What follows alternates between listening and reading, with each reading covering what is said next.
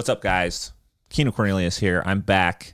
I'm ready to give the Matburn podcast my full attention once again, shooting for the weekly uploads, the goal of every Sunday.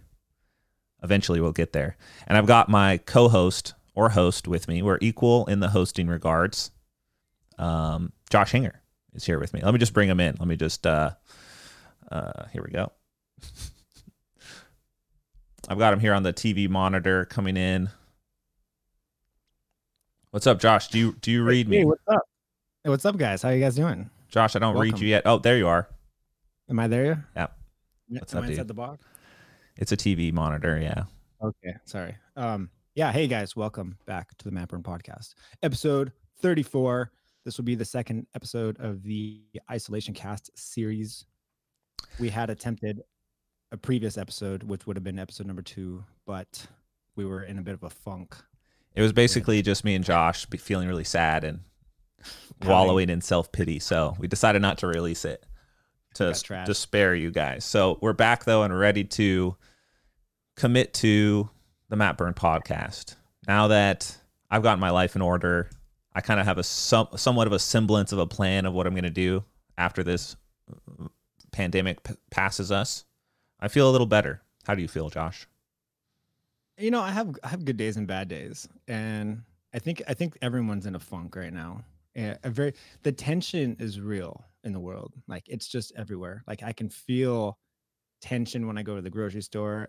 Like, I feel tension in public, even when I'm running and I run past people, and like sometimes people eyeball you, like, "What the fuck are you doing? Stay away from me!" Or, "Why aren't you wearing a mask?" And the internet is just, man, the tension on the internet is for real. Like, a lot of people are just barking at each other, and like no one, like, I feel like people are trying to be funny, and then everyone else is taking it the wrong way and getting combative, and there's just a lot of fighting on the internet right now. I think one of the things why the internet is such a tricky place to navigate is because it isn't live communication. It's like someone makes a statement or creates a discussion about something, and then the discussion doesn't actually happen until hours or days later, when it's like you can actually get the response, and then it's a response based off only your preliminary ideas and like what you're trying to get across, and then the actual like back and forth exchange where people clarify what each other mean doesn't happen. Whereas in a conversation, if I say something that upsets you and you're like, "What? Wait a second, what?" And I'm like, no, I mean it like this, and then I lay out my thoughts and reasoning for it, then you're like, oh. And ask for clarification. Yeah, that doesn't happen on the internet.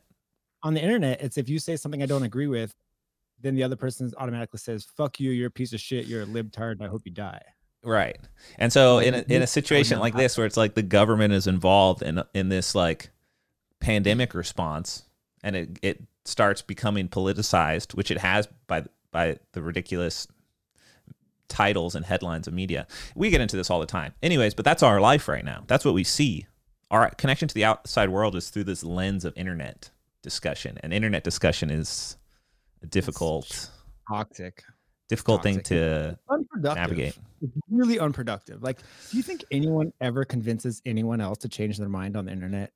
I think so, if it is personal. Like, if it's one-to-one communication, that's important. Or in a podcast format where there is a discussion happening. Like, I think that's why podcasting is such a popular medium today to get news or to get information, because you have two people actually bouncing ideas off each other and people actively changing their views and perception during the conversation as new information is provided from each of the parties involved. And it just provides like a little bit of context to what you're seeing. Right. But then the issue is that people take that and like split it up or take a headline or do something. Like, it gets sucked into the vortex of craziness, you know? Context is everything. If you're listening to an entire podcast episode, you can understand the context completely, and you're definitely not going to misinterpret anything. But if you jump into a thread or you read the headline of something or whatever, you know, a lot of times I think the context gets lost. For example, yesterday I made a satirical post in regard to the drug cartels giving out supplies to people. I saw that. And I was just shocked at how many people were like, "Oh, you shouldn't be endorsing the drug cartels." And I'm like, do you honestly think I was genuinely endorsing drug cartels? Fucking A, man. Dude, Use don't your fall goddamn for it. Don't fall for it. Don't even go into it. I looked at it. I didn't think that whatsoever. I just thought I just was like, oh, that's interesting that that's happening down there. It is interesting. It Yeah. is interesting. I understand it's been going on for a long time. People think I'd like just discovered this. No, man. I know this happens.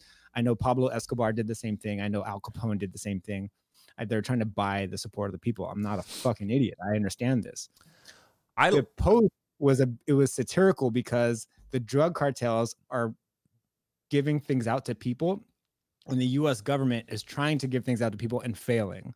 So the satire was that the drug cartels are more capable of distributing goods to the people than the U.S. government. That was the satire, but a few people got it, but a few people were just like sent me messages like, "That's not a good look. Oh my god, I can't believe you're endorsing the drug cartels." Well, this is an interesting situation because it's like America's government, the United States of America's government, is like most people push for a smaller government in America, right? It's like we generally don't want the government super involved in our lives. Is that correct for me to assume? Yeah, I think it's specifically targeted towards the federal government. They would like a small federal government, and they would like more local government involved in their lives. Yeah. So, well, it's an interesting situation because like the federal government is the one that needs to hand out the money right now. And maybe its infrastructure isn't set up for giving out money due to many reasons, right? Like they just had to create this thing, which it's like it's set up to take money. That's for sure. Like I know they want the taxes and they get them. But when you reverse the process, like right now, where the government has to like hemorrhage money back into the populace, it's tricky. Like, for instance, I applied for the SBA loan, the payroll protection plan, the paycheck protection plan to pay my employees. Yeah, because it's like most of the members at my gym have frozen their accounts. Quite a few have continued to pay on their own volition to like support the gym because it's, we have this big facility and it's cost a lot of rent. But I applied for it the morning it became available. So I woke up at 4:30 a.m. and I waited on the Bank of America website where you can apply for the SBA loan. And right when the option popped up, I was like refreshing. Right when it popped up, I submitted my information, did the whole thing, and applied.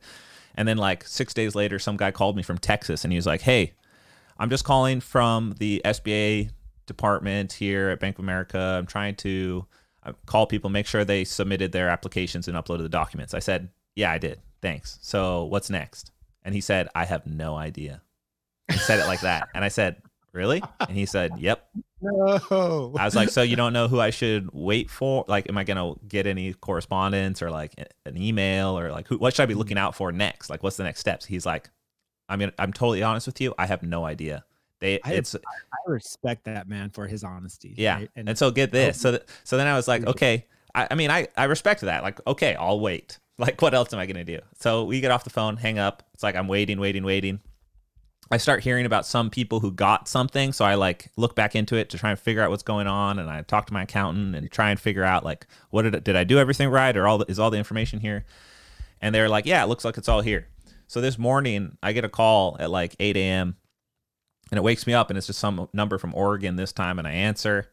And he's like, he didn't say where he was from. I don't know if he's from the bank or what, but he was like, "Hey, I'm calling to make sure that you have all the documents uploaded properly." And I said, "Okay, yeah. Like I thought I did. Someone else called me." And he said, "Okay, I'm looking at your account. This is missing, and this is missing." I was like, "Okay, here they are." I just uploaded them. And he was like, "Okay, cool." And I'm like, "So now what?" And he was like, "I have no idea." He said the same thing as the other guy. Yeah. Different guy. Yeah, different guy from Oregon. He's like, "I have no idea." And I was like, what do you mean? Like this last guy said that too. And he's like, "It's changed so much over the last 3 weeks of like how to do this that we're not sure what the next steps are. It's like we're building it as we go." He was like, "My job is just to make sure your file is complete." Exactly. And he was like, I get a new task every few days. I have to work on that task. I was working on the funding department before this. Then I was working on like confirmation of applications after that. And now I have to go back to funding tomorrow. All I can tell you is that once I get your documents and press confirm, you're in the queue. And so like now I'm in the queue for it. So dang it. That's the situation. What about the 1,200 stimulus? Did you get that? I don't get that because I make too much money. Oh, you're too rich. Yeah, which is I mean, I don't need that $1,000. I need the Paycheck Protection Program so I can pay people and pay rent and stuff. I know my sister got it. I know Nassar got it. Yeah, and as a contractor as well, since you probably file like 1099s for sponsorships and different events that pay you, there was something for that as well. So if you're an independent contractor, you could go and sign up for an SBA loan to like cover what you would normally be getting from your contracting services. Right. Yeah, that's what I was told too. Yeah. So that's another thing you can do. And then local, because who's self-employed, we actually pay double taxes because I have to pay income tax and payroll tax. Right. So the way you pay payroll tax as an employer, but I am my own employee, so I pay payroll tax to myself, which sucks. I forgot to do that. I forgot to add myself as an employee, so I'm not going to get paid from this payroll protection act. Because like the way it works is like when you own the business, apparently you can kind of just like when you use money, it just is applied to your payroll for your personal thing, and it's like functions like that. So you have your official amount that you take, and you just can't exceed that or something. But I didn't think about it because I don't get a check or something that like goes into my personal account. Or maybe I should. Maybe I shouldn't admit to that, and now I'm going to get audited. I'm trying to do it right. But anyways, I'm not going to get my freaking paycheck from the government. So I think the audit is probably the most terrifying thing ever. Yeah. You got to do it by the book just in case the fear is looming over you. You got to just play it smart. There's a guy that I worked for a long time ago, and he always told me, he was the first person that paid me to teach jiu-jitsu. And he always said, man, never fuck with the IRS. Always pay your taxes because that is a list you don't want to be on ever. Because once you're on the IRS flag list, you're on it forever. They will always scrutinize you. If you've been audited once, you're probably going to get audited again in the future. Yeah. He's like, so yeah, one enemy you don't want. For sure. Yeah, but that was one thing I focused on, and I think gym owners definitely make sure you did that. I think they're going for a second round of funding too because the first one ran out so fast. I don't even know if I got in on the first round because of how spaced out the calls were. Like maybe just now I'm getting put in on it, and I'm not gonna. What was the amount of time between the calls? It was like a week or two between each one. It was like 1 week and then 2 weeks for the second call, so 3 weeks totals. I've heard nothing, so at least you know your info's in there and you're in line. Yeah, I think it's partially because it's through the bank, not through the government. Like some banks had the process set up already, whereas you couldn't do it through a government website. So I think my bank is just doing a good job of it, maybe. Bank of America. Me too. I like them. A lot of people talk shit on Bank of America. Yeah, I know. A lot of people hate them, but they've been good. But I feel like that's also just because they're probably the most popular banking institution in America, right? Are they?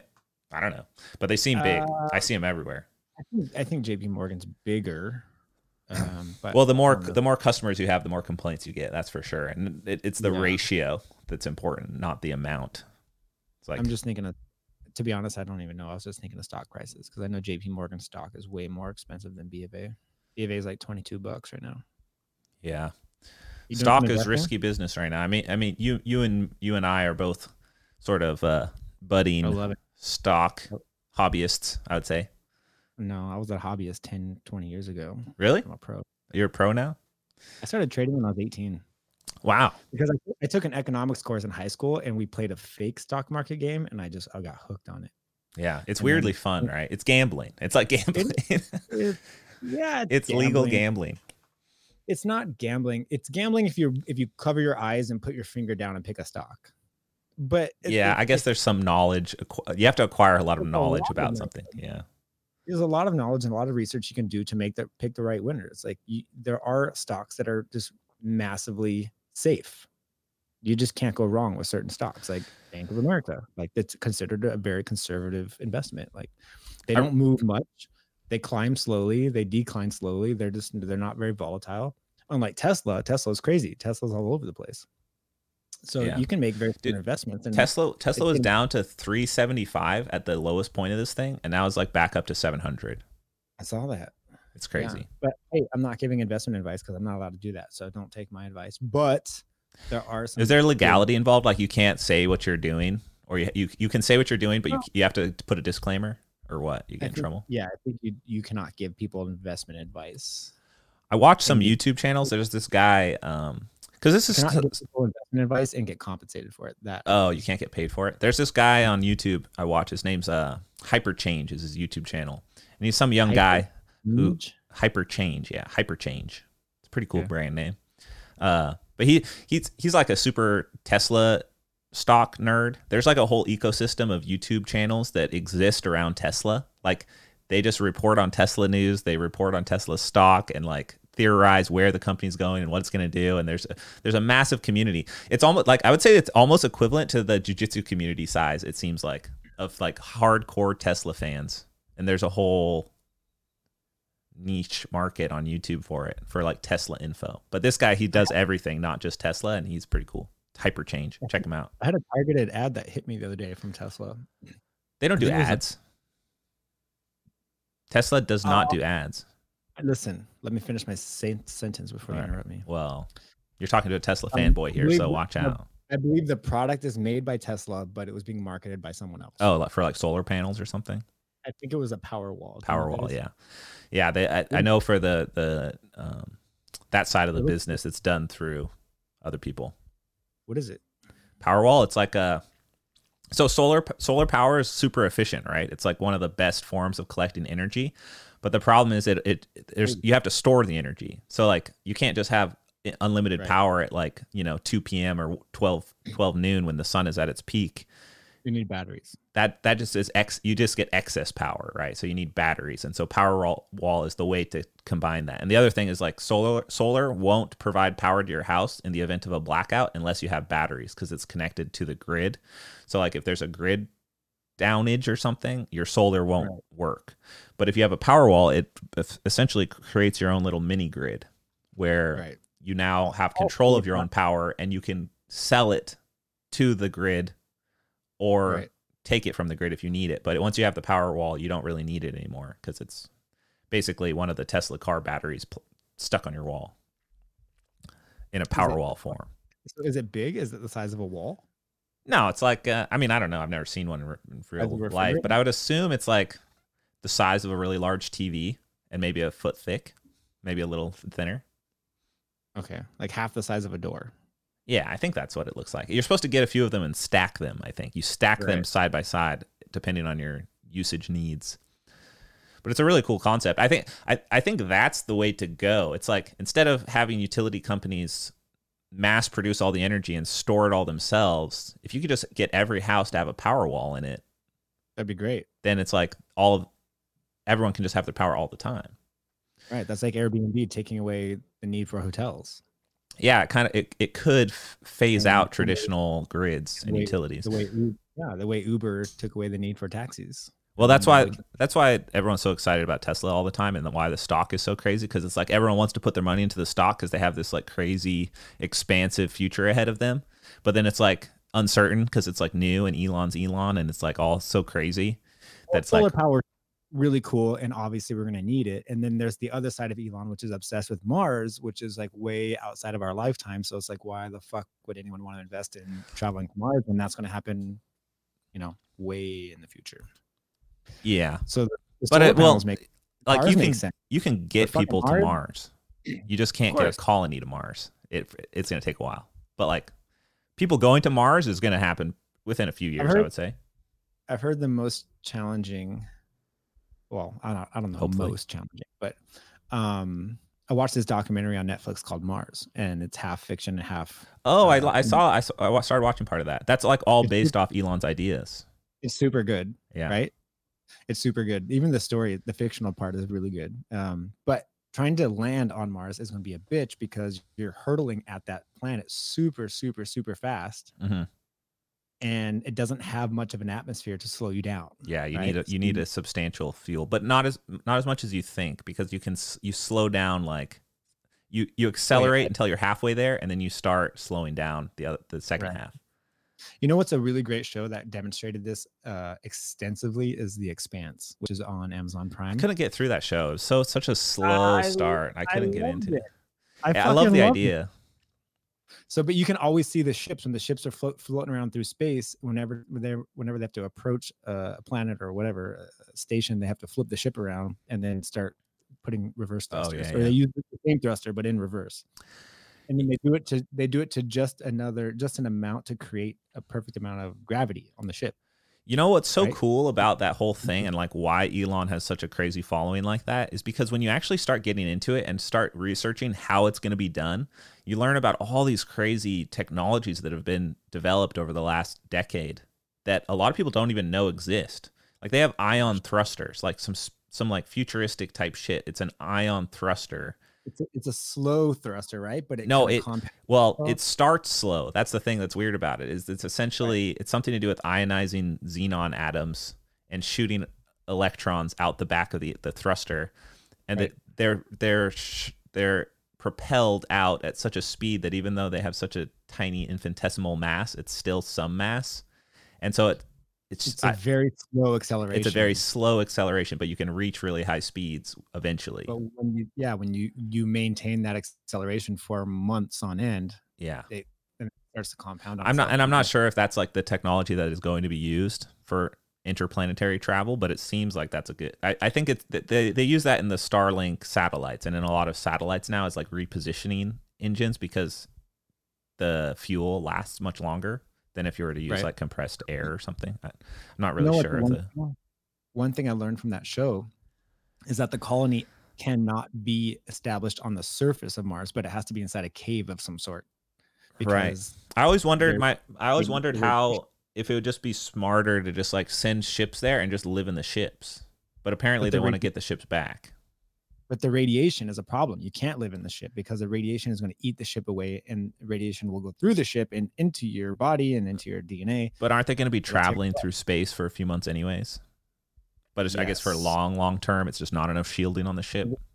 I think it's 8 months. Yeah. And if they happen to get blasted with a solar flare on accident during that trip, they're going to get super fucked. Okay. But now you can't get enough equipment in there to like really dig massive subterranean tunnels. No, there's caves that already exist. So they're going to hide it. They're just going to like set up shop in a cave. They're called lava plumes. If you watch the show. This is the Mars show or the Expanse show? Mars. Okay. A show called Mars. So, and they talk about it, and the scientists, the real scientists in the world, they actually talk about it in between the sets of the fictional show, and they say, look, you cannot deploy the colony on the surface. Like you can have equipment up there, but humans cannot live up there for a very long period of time, maybe a year or 2 years at most. The radiation is going to ultimately cause problems. They need to be underground. And those lava plumes from when the planet was forming or whatnot, I don't know, but there's just basically volcanoes, right? Little volcano holes, and you can go inside these holes and basically find a cave or a cavern and try to set up shop inside there. And then you put all your solar equipment up on the surface to collect solar rays and create energy. You can put all your machinery up at the top of the surface, but you definitely need to have the humans underground. Right. I recommend everybody check it out. It's called Mars. Yeah, since everyone's got a lot of time on their hands too, if you want to go down a rabbit hole, just start researching like what the plans are to go to Mars. Like actually look into what Elon Musk's plans are. They're incredibly in-depth. The technology being used is really insane, and his mass development of his Starship idea is one of the greatest undertakings mankind has ever done. And it's this private company doing it, which is so insane. Like, is that the ship that's going to get us to Mars? Yeah, it's his goal of having a reusable rocket ship, fully reusable. Like you just fuel it up, you take off, you launch your payload into space, it returns back and lands using the same propulsion force. Have you seen that movie Ad Astra with Brad Pitt? No, but that sounds good. Is it a science fiction? So fucking good. It's Ad so good. Astra. Ad Astra. It's Latin. It means to the stars. And it's so fucking good. It's nonstop action. Oh, it's this movie. It's like about him like trying to find his dad or something. Yes. It's so good. That's cool. Yeah, I want to watch that. Made a note of it. I won't say anything about it, but it's definitely very exciting from the very beginning and all the way to the end. And they kind of cut out all the boring bullshit in the middle. So it's like literally action scene after action scene after action scene. But yeah, it was interesting because on the show they have a moon colony. And then, so if you want to get to Mars, you rocket from Earth to the moon, land on the moon, then you go around to the backside of the moon, you take another rocket, you shoot from the moon, and you land on Mars. And then if you want to go further out beyond Mars into the solar system, you go to the backside of Mars is orbiting, but at some point you jump on a rocket from Mars and then you launch yourself out into the deeper solar system from there. Spooky stuff. It's cool. It's super cool. And I think Brad Pitt did a really good job because he's like an emotionless human. Like nothing bothers him. Like even when he goes through these very extreme situations, the command center is like your heart rate never goes above this certain level. And he's just like he's just a badass.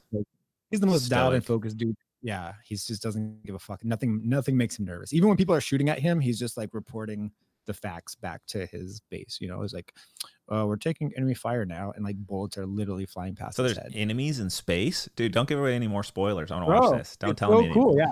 They're space pirates. I love the idea of futurism. Futurism is one of the coolest things you can look into, as like it's like fiction still, but it's like based on what could be possible, which is so fun to think about. And it's like it makes me almost feel sad because it's so exciting, and there's all this amazing technology and how it could be used if we can just like focus on it and get it up there. So I'm reading Elon's book that I stole from you, his biography. It's great, right? And they were always saying that he's very interesting, and they were saying like, you know, as a child he would just go into the zone, right, and just stare off into space, you know, like you could see the wheels turning inside of his head. And I wonder if that's what he was thinking about, if he was just like staring off into space and just thinking like of all the possibilities, you know, in his little brain, his little 8-year-old brain. Yeah, if you listen to his philosophy, it almost seems like he just calculated what he needed to do on the grandest scale possible. Like he's like, okay, humanity eventually will meet some sort of extinction event. I'm going to save us, and this is my plan. That's literally what he's doing. It's like, but not only that, it's like he wanted to reignite the passion that we had in, you know, the late 19th century for space travel, and this whole like all of America being super hyped on the space program, and then it kind of just fizzled out, and then he's like reigniting it himself. Yeah, just like Tesla has a massive online community for on YouTube for Tesla, there's also one for SpaceX where you can watch like all of their. They have guys going out there with drones and like recording the construction of the starships and recording like progress on the new factories and build outs that you do. You can literally go in and see day by day what is being worked on by this community of people. And then there's like news shows, kind of like what we have, but it's like it would be me sitting here and being like, guys, we got a lot on the table today. Tesla's doing this, and this. The new Cybertruck Gigafactory is coming out, and then Starship Mark IV blew up last night on the launch pad. It's really cool. Hey, when are we going to see the truck? When's the truck coming out? Who knows, dude? You should know. This should know. You're the guy. You're the Tesla guy. I think they haven't even started building the factory where the Cybertruck is going to be made. I think it's going to take a couple of years. So they have to construct the Gigafactory just for Cybertrucks, and then they start making it. Gigafactory. Yeah, the factories are called gigafactories because they're these massive factories designed from the ground up to be machine creation factories of these electric vehicles and spaceships. So that's cool. Yeah. I want to change gears now. Okay. Also, if you don't know what futurism is, or you've never heard of it, or you're into it, the idea of like what mankind is potentially capable of, there's an awesome YouTube channel. It's called Isaac Arthur. It's this guy named Isaac Arthur who's got to be one of the most studied individuals I've ever witnessed listening. Like he seems to just know about everything, like every possible scientific experiment that's been done and potential technologies and past technologies and like the philosophy of humans going to space or dealing with like the great filters, as they're called, of like global warming or even a pandemic scenario that could potentially stop humanity from expanding off of Earth.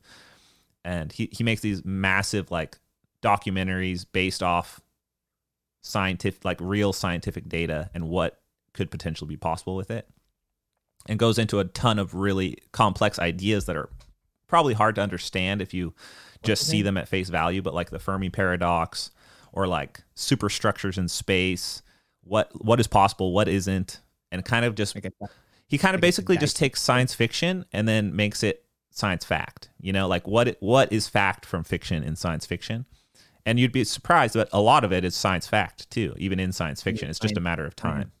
You're thinking of science nonfiction. Science, whatever. Science fact is a paradox. It's not, nothing can be fact in science. Science nonfiction, yeah. What's his name? Isaac Arthur. Just YouTube Isaac Arthur. He's got an awesome channel. You just got to get super high and watch his videos because it's an incredibly mind-opening experience. There are a lot of useful skills that you can learn on YouTube. Bro, what do you think I do every day? I literally spend hours a day just watching videos on YouTube and learning stuff on YouTube. It's all I've ever done my whole life. I'm entirely YouTube educated. From jiu-jitsu to technology to mathematics. Everything I learned was not through a conventional education system. Yes, I know. And I think it's very effective. But you have to have like some intrinsic motivation to go seek it out.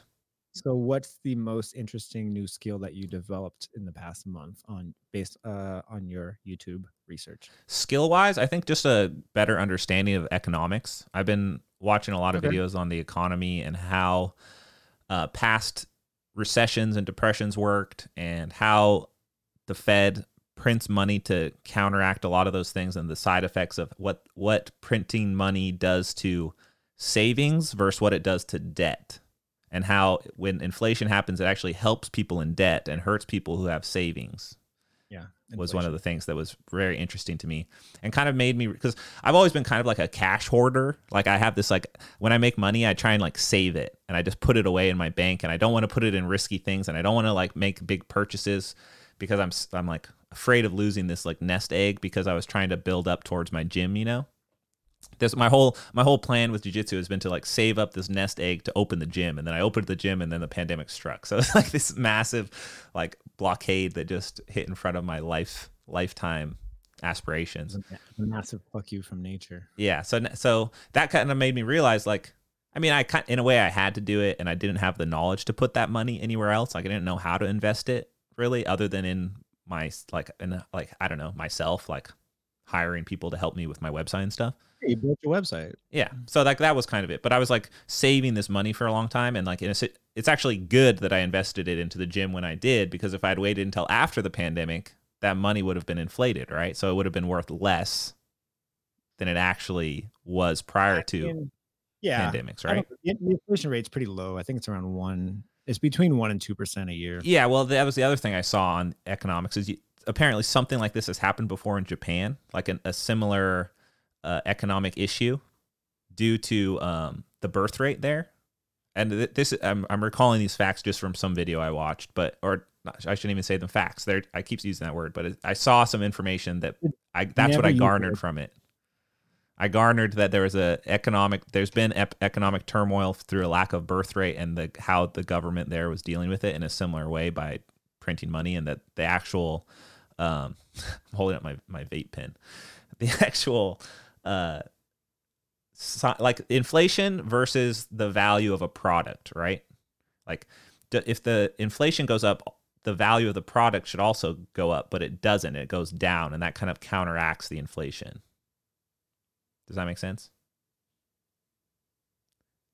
Like if money is inflating, yes, it's losing value. The cost of services don't necessarily match the cost or match the difference in value of money. What would happen is people would raise the prices for their services so that they believe they're receiving the same amount of money, because money is only valuable because it has purchasing power, right? If money doesn't have purchasing power, it's useless, right? So you have to have someone who will give you something for your money. Yes. And if the money is being inflated, it's losing value.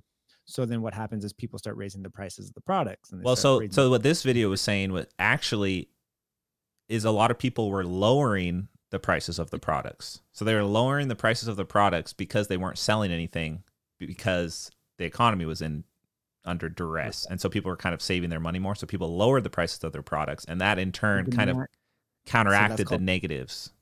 So demand went down. So the prices have to go down with the demand. And in that, it showed that like the inflation wasn't really a big deal overall. And that basically the purpose of the video was to talk about how inflation isn't like this horrible thing. that just like devalues everything and ruins economies. It's actually just part of it, and you kind of grow with it as a society. Right, because the country is constantly increasing its GDP also. So the economy is growing. So like, for example, an economist that I took a class with in grad school, he said, do you know, and this is when we were having the debt ceiling debates a long time ago. And this guy is smart. This guy is fucking smart. He built government systems all over the world. And Mike Soul, that was his name, Mike Soul. And he said, do you guys know when the US took a loan out during the Civil War? Okay. We were fighting the North and the South, right? And they took out money to use to fight the South, and they took out bonds, right? So the public purchased the bonds, and the government took the money to fight the war, and then they have to pay the money back, right? The government, just like a human like you or me has to pay our credit card bill. You can make the minimum monthly payment. The government does that too to its debt. They make the minimum monthly payments, right? So we don't default. And he said, do you guys know when the U.S. government paid off its debt from the Civil War? When? And some people raised their hands and were taking guesses. And he was like, nope. And the answer was never. Mm-hmm. We never paid it off. We just make Who was it taken from? Who was it loaned from? The public. Okay. The government issued bonds, and the public buys the bonds. And the bonds have 2 or 3% interest rate or whatever. So when the government is making the payments to the bondholders, it's going back into the public. It could be China too, like other governments can buy bonds from our government. Which we're seeing is a problem, isn't it? Like it's bad in situations like this where it's like there's this situation where China could be held responsible for the whole thing, and they own so much. I know I shouldn't have said China, but they do buy our bonds. I understand. They do. It's what I garnered from my done. Okay. So you're just excited because you actually are you have degrees in this subject, so you know what you're talking about. What I'm talking about. No, so I'm just saying we've never paid off the debt because the debt from the Civil War was like $10,000. It was fucking nothing. Oh, really? And so, well, think about it. It was the 1800s. So like, what is $100,000 now? Was $10,000 back then. Okay. Right. So maybe we took out a few $1 million back in the 1800s, and that is equivalent to like billions now. And we just made our minimum payments every month for years and years and years. And now if you think about it, the minimum payment to pay off, that $1 million debt from over 100 years ago, it's nothing. It's pennies. It'd be like you making I see. So you're saying that inflation actually helps pay off these debts because the debt amount stays the same and doesn't grow with inflation? Yeah, it becomes irrelevant. Like that's crazy. So small compared to the size of the economy that's grown over the years. So even still, World War II bonds, we took out debt for World War II. Like we haven't paid that back yet. We're just making minimum payments on the debt. And then hopefully the economy will continue to grow. And those minimum payments that our government is required to make will become less and less significant. There's going to be like you making a 5-cent payment on your $25 credit card balance, like 100 years later. You know what I mean? It's like, what's the word? Economies of scale. It's like, for example, a child thinks they're rich when they have $20, right? You give a child $20, they're like, I'm rich. I'm going to retire. I'm out. I'm done. Because in a child's life, it doesn't have bills. It doesn't have big things to pay for. Like the candy bar is a large purchase for a child, right? But as you get older, you make more money, you make bigger purchases. Your economy of scale becomes bigger. That makes sense? Yes. I'm looking through my YouTube history to see what else I learned. And I'm still just like Flow Grappling is reposted some old video of me, and it's like presented almost as if it's recent. Does it have a real clickbaity? Yeah, they just posted the same title that they posted a year ago, like 2.5 years ago when we recorded this. They said, Keenan Cornelius, Nogi is imploding because of leg locks and wrestling. It got 30,000 views, this old clip. They just reused this old clip, and 30,000 people wanted to know what I had to say about Nogi is imploding. And is there like 100 comments of people? That's just so indicative of the freaking problem of the internet. It's like it's all about clicks. This whole organism runs off like baiting people into clicking on something rather than the actual content. Like you can't advertise how good the content is. You can only advertise in this 100 character limit title And you have to use that 100 character limit to get as interesting of subject matter as you can, and then drag people in. And if the content's good, that's bonus points. But if it's bad, it doesn't matter. It's still got the click. How many times have you seen a fiery title and you're like, ooh, and you clicked it and then you got into the content of it and it was like, this is shit. This is nothing. All over the internet, it's like that. It's pretty shit. It's pretty, and it sucks because then it forces everyone to do that because you can't compete against it. You can't compete against it by putting an accurate headline. Like I can't be like a reasonable headline. Yeah, something that's like very clear of like what's in the video. Like it has to like be somewhat accurate, but it's got to be sensationalized to like create some stir. And then when you do that, there'll always be comments like clickbait, this is clickbait. But then if you don't do that, no one watches the video to say it's clickbait. So it's like this weird paradox. It's like, well, you commented this because I did a clickbaity title. But clickbait is no longer even an issue because everything is clickbait. Every single headline you see, every news title, every YouTube thing, it's always some sort of clickbaity thing across all platforms, it seems like. I agree. Even podcasts. You have to. Once it goes on YouTube, it's got to be like that. Oh, but anyways, I was going to say. I don't make clickbaity titles. Well, that's why you got no viewers, dude, on YouTube. You got to fucking spice it up a little. It doesn't have to be like clickbait has a really negative connotation, but what it really means is just like be creative in your title. Like say something different. Say something that like makes people think like, oh, I've never seen that before. That's all it is. It's like a novelty engine. You got to just create some novelty because the content can be novel, but if you don't use a novel title to match the novel content, it's not going to get viewed. So you can have a piece of content that isn't novel. It's been around, like flow grappling. Clearly, it doesn't have to be novel content, but if you use a novel title or what appears to be a novel title, it creates viewership. It's such an interesting dynamic, and I hate it so much. But the other thing I've been looking into a lot on my YouTube studies is the Chinese government. Oh, God. Okay. I don't want to get into it, but it is really interesting. Neither do I. Yeah, it's so crazy. I would like to talk about some jiu-jitsu stuff. It's like a real life conspiracy theory that is like hushed somehow. And it's like politically incorrect to talk about it, even though it's so crazy. What is actually happening? Like, how did this government entity that controls this entire country hide all that shit? Or not even hide it. It's like publicly available information, but no one talks about it. Question real quick. So crazy. Before I say something, did I talk about that formula in the last episode that we didn't post? What formula? I did. The formula that predicts how long a secret can stay secret. Oh yeah, you did talk about it in the last. It wasn't the last episode, huh? Yeah.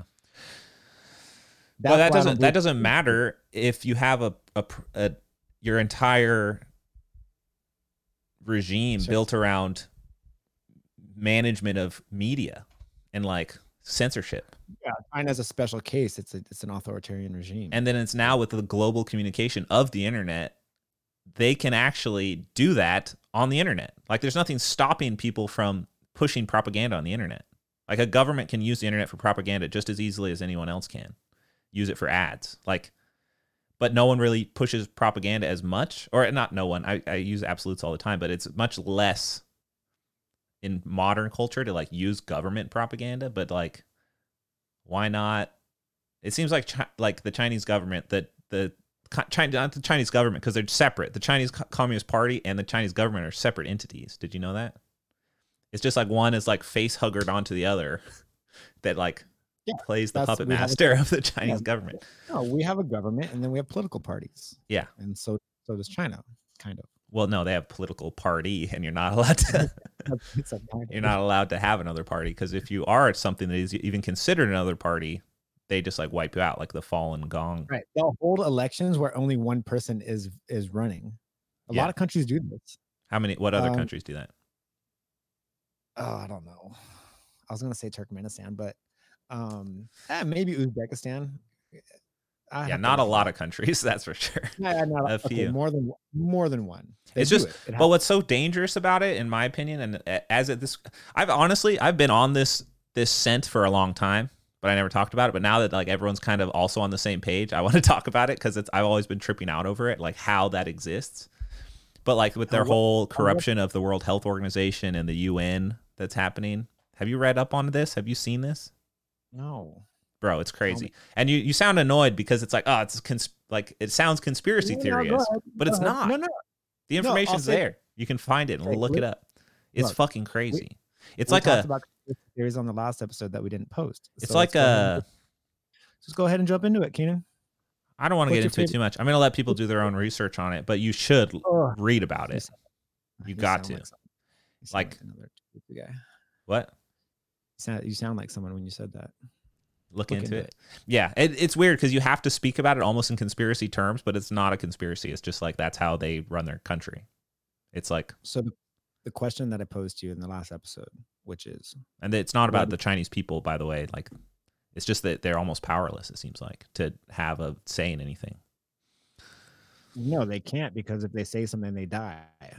Yeah, they get disappeared or they just get there. If there's any talk on social media about anything, they just delete it. It's like in Turkmenistan, if you say anything about the government, you go straight to prison. Your family might join you in prison, and when you're in prison, they don't feed you.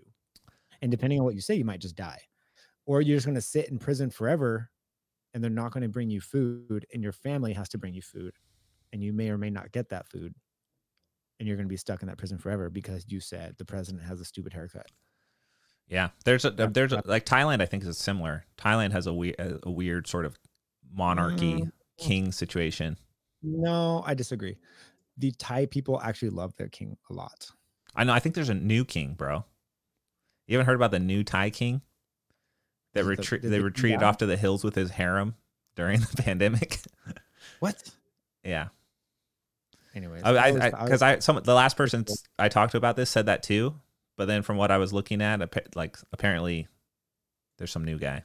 I don't know. I'm not that deep in on the world scale level of geopolitical events, but that's something I heard about. Anyways, what is your favorite conspiracy theory? China releasing the virus from a virology lab in Wuhan. And by favorite, I mean most entertaining. I think that's incredibly entertaining. I think the conspiracy theory, let's call it that, of the Chinese Communist Party and what they can do with the internet and their whole method of operation of censorship and propaganda and influencing massive organizations like the World Health Organization, the UN, that's just insane to me. Like the level, it's like this, it's cyber warfare to the extreme. And it seems like the rest of the, like at least, well, Donald Trump certainly didn't seem to notice anything weird about it until recently. But it's pretty crazy what you can do. Just like it's like having bot accounts. Like they're on Twitter. They have the 50 Cent Army or whatever. Have you heard of the 50 Cent Army? It's a real thing. And there you can go and see interviews from people who work in the 50 Cent Army for the Chinese Communist Party too. What is the 50 Cent Army? It's apparently there's like about 10 million people that work for the Chinese military, and their job is to go and post pro-China comments on Twitter and different social medias, and they get paid 50 to they post stuff or comment stuff like on Reddit, and they get paid a certain amount per post, and then they also have to go and delete posts within their censorship circle. It's so insane. Like there's so much to it, and you can dig into it as deep as you possibly want, and it's not like a very small amount of it is speculative. There's a lot of crazy stuff, and it's almost like they've infiltrated more than organizations, but also media outlets. Media outlets won't say bad stuff about China, and it's because of this whole buyout thing. It's like you can buy corporations in the U.S. and then own them. Imagine Trump had total authority. What do you think he would do to CNN? Just delete them. He would burn it to the ground. Just get them out of there. Yeah. Party does. Yeah, of course. If a media outlet dares to say anything that's not in line with the party, they're going to burn them to the ground. Yeah, and that's the point of it all. It's like you have to, like, free speech is so important, and that's what sucks about social media is they're large groups of people. Even if they're not a majority, they can just be so loud on social media over a specific instance that it like discourages people from exercising their right of free speech. Like what happened to Gordon over the training thing.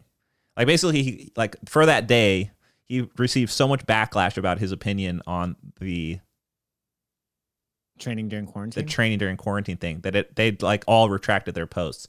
And I also got kind of upset at it, but really there needs to be a discussion that occurs after that, not like just like ignoring the issue. It's like, let's discuss it. Let's like actually present our points from both sides and then come to a conclusion that everyone can agree on, which is what's happening now essentially. Is just like, that's a nice segue into the question that I've been trying to ask you for like the past 20 minutes. Well, let me finish my thought and then hold that thought and let me finish mine. Okay. Basically, it was like we should close early was the idea to prevent deaths, and then it was other people were like, don't close at all. So it was like those were the two sides of it: close early or don't close at all. And obviously, it's going to be an answer somewhere in between. It's like you can't stop completely, but you also can't continue as normal completely. It's going to be an in-between thing, but just the nature of people is to identify with one side or the other, and then that creates a black and white when it never is black and white. It's gray. Just like right now, it's like we have to figure out a solution where it's like we transition back into an open economy with. You should write that down, actually. Protection in place. Always gray. What? In a black and white world, the answer is always gray. That's probably been said before. Is it? Yeah, but I mean, that's black and white is like a very common way to describe that idea. Okay, let's write it down. But the issue is discussion. I realize it now. The issue is discussion. There needs to be discussion across ideas and not. Well, no shit. That's what the fucking academics. Okay, do. but you and I have been so pissed off at the internet for so long because of comments and backlash over stuff. But the problem is that it's because there's no ability to actually communicate. Well, you can't have a discussion with an internet troll. And on the internet and like human emotion, instead of having the discussion, you just write that person off forever. Like what Gordon has done to me is just like blamed me for these absurd things. And then instead of having a discussion, he won't respond to my messages even to have the discussion. But moving past that, that is the issue of the internet. He's not exactly known as an intellect, is he? Right. But in the intellectual world, in the academia world, people write essays. This is what professors do. They write essays, they present their argument, and then another professor writes an essay back, and he either agrees or disagrees, and they do it in a very respectful way. And then there's maybe a third professor that watched these first two essays, and he's like, no, I'm gonna throw in my 2 cents. And he writes an essay and publishes it, and then he refers back to the other ones. Yeah, I love that. It's just something beautiful about that is called academic discourse. Okay, well, that is something that jiu-jitsu would benefit from greatly. Political discourse obviously doesn't follow those same routes, but any sort of discussion is good. If there's any sort of back and forth exchange of ideas, that's great. Unless it'll become very apparent what idea is better as points are presented. But the problem is that just points aren't presented.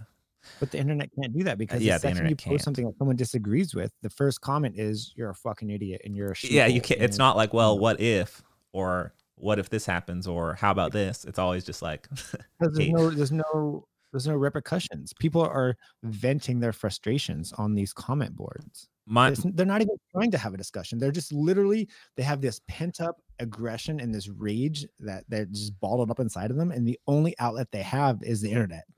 So the second they see someone write something that they don't agree with, they just viciously bite their fucking face off with their words. They're not even trying to have a discussion. They just want to like bash someone to make themselves feel better.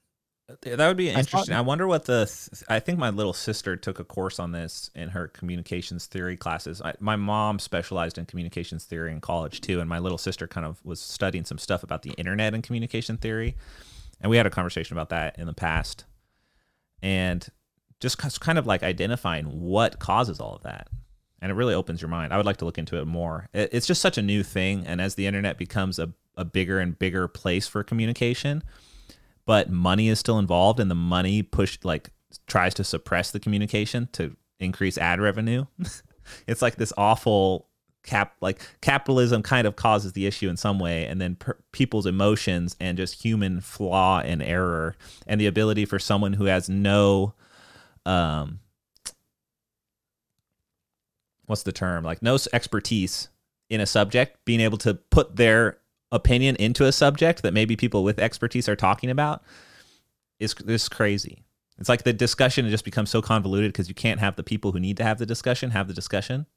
unless you're really going out of your way to find that discussion happening somewhere in some dark corner of the internet where they don't go on social media and they actually have the scientific discussion. You can't find that. And so then the people who do find that say it online, and then it's instantly refuted as you're not an expert. Well, none of us are experts. Right. Exactly. No, none of us are experts. So how do you know? Well, watch this. Fuck that. And fuck you. That's so fucking accurate. That's how it happens. And then it's like when you finally want to just put your own opinion that isn't based off expertise or some experts, like instead of regurgitating some experts' facts on it or their theory on it, and you put out your own opinion, then you can't have your own opinion either for the same reason. So you can't put out someone else's probably right opinion because they're an expert. You can't put out your own opinion because everyone is just going to chastise you for having an opinion because there's no discussion. Like yesterday, I had to archive a post. So I found this Bruno Lima, who's this really awesome like jiu-jitsu scholar. Basically, like he basically just searches the internet for references of jiu-jitsu across all cultures and where it came from and who trained in different areas during like the 19th century as Brazilian jiu-jitsu was evolving in Brazil. He's a jiu-jitsu historian. He's a jiu-jitsu historian. Yes, that's exactly what he is, and it's jiu-jitsu history doesn't really agree with the Brazilian jiu-jitsu narrative, right? Oh, this is Robert Dreisfeld's entire history master's thesis. He wrote a whole thesis on this. Really? Well, yeah, he made a documentary called The Closed Guard. It's literally about this. It's out. The history of jiu-jitsu. I don't know if it's out. It's done. I know it was being edited last I heard about it, but yeah, he made a whole documentary on the other side of Brazilian jiu-jitsu history that no one's ever heard. Yeah, well, I haven't watched it, but I'm very interested in that. I love jiu-jitsu history, and part of my like looking into jiu-jitsu history is also one of the big conflicts I have with my fan base because there's the MMA narrative of what jiu-jitsu is, which is predominantly focused on the Gracie family, and then there's what jiu-jitsu is based on overall application of the sport across all countries and cultures and time. And what happened there, and then like just identifying those key figures in it, like Yuki Tanai and some of the other Japanese grapplers who are almost like diplomats of jiu-jitsu, or not, is it a diplomat? Not a diplomat, a ambassador of jiu-jitsu across the world in different areas. Representative, whatever. But a lot of stuff like happened parallel to the Gracie family popularizing jiu-jitsu. It just didn't become popular. So it's like, it obviously they didn't make the same impact. Well, because the Gracies made the UFC. Yeah, and it's like we should.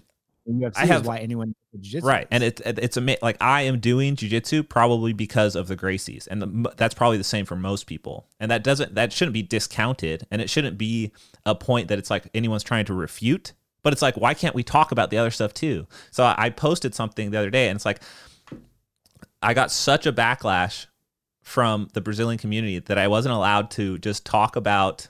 I mean, obviously I'm allowed to. It's just how I perceive the comments. But I wanted to just tone it down for a second because it got really crazy in the comments. So I just archived the post to not let it just divulge into absolute chaos and toxicity. But basically, there's this guy named Len Lanius, I believe, who actually started something called American Jiu-Jitsu, even wrote a book called American Jiu-Jitsu. Would you believe that if I told you that? If you told me, I'll believe it. You believe it? Well, it's real, and you can find the book online. And I posted a screenshot that Bruno has sent me this. Bruno, incredible. I can't wait for him to come to the U.S. I really want him to come to Legion because he's so fun to be around because he just knows so much stuff about all this. Hey, quick question. Yeah. If I look to my left down, does it look like I'm looking at you? Yeah. Okay. So you're on my left side? That's right.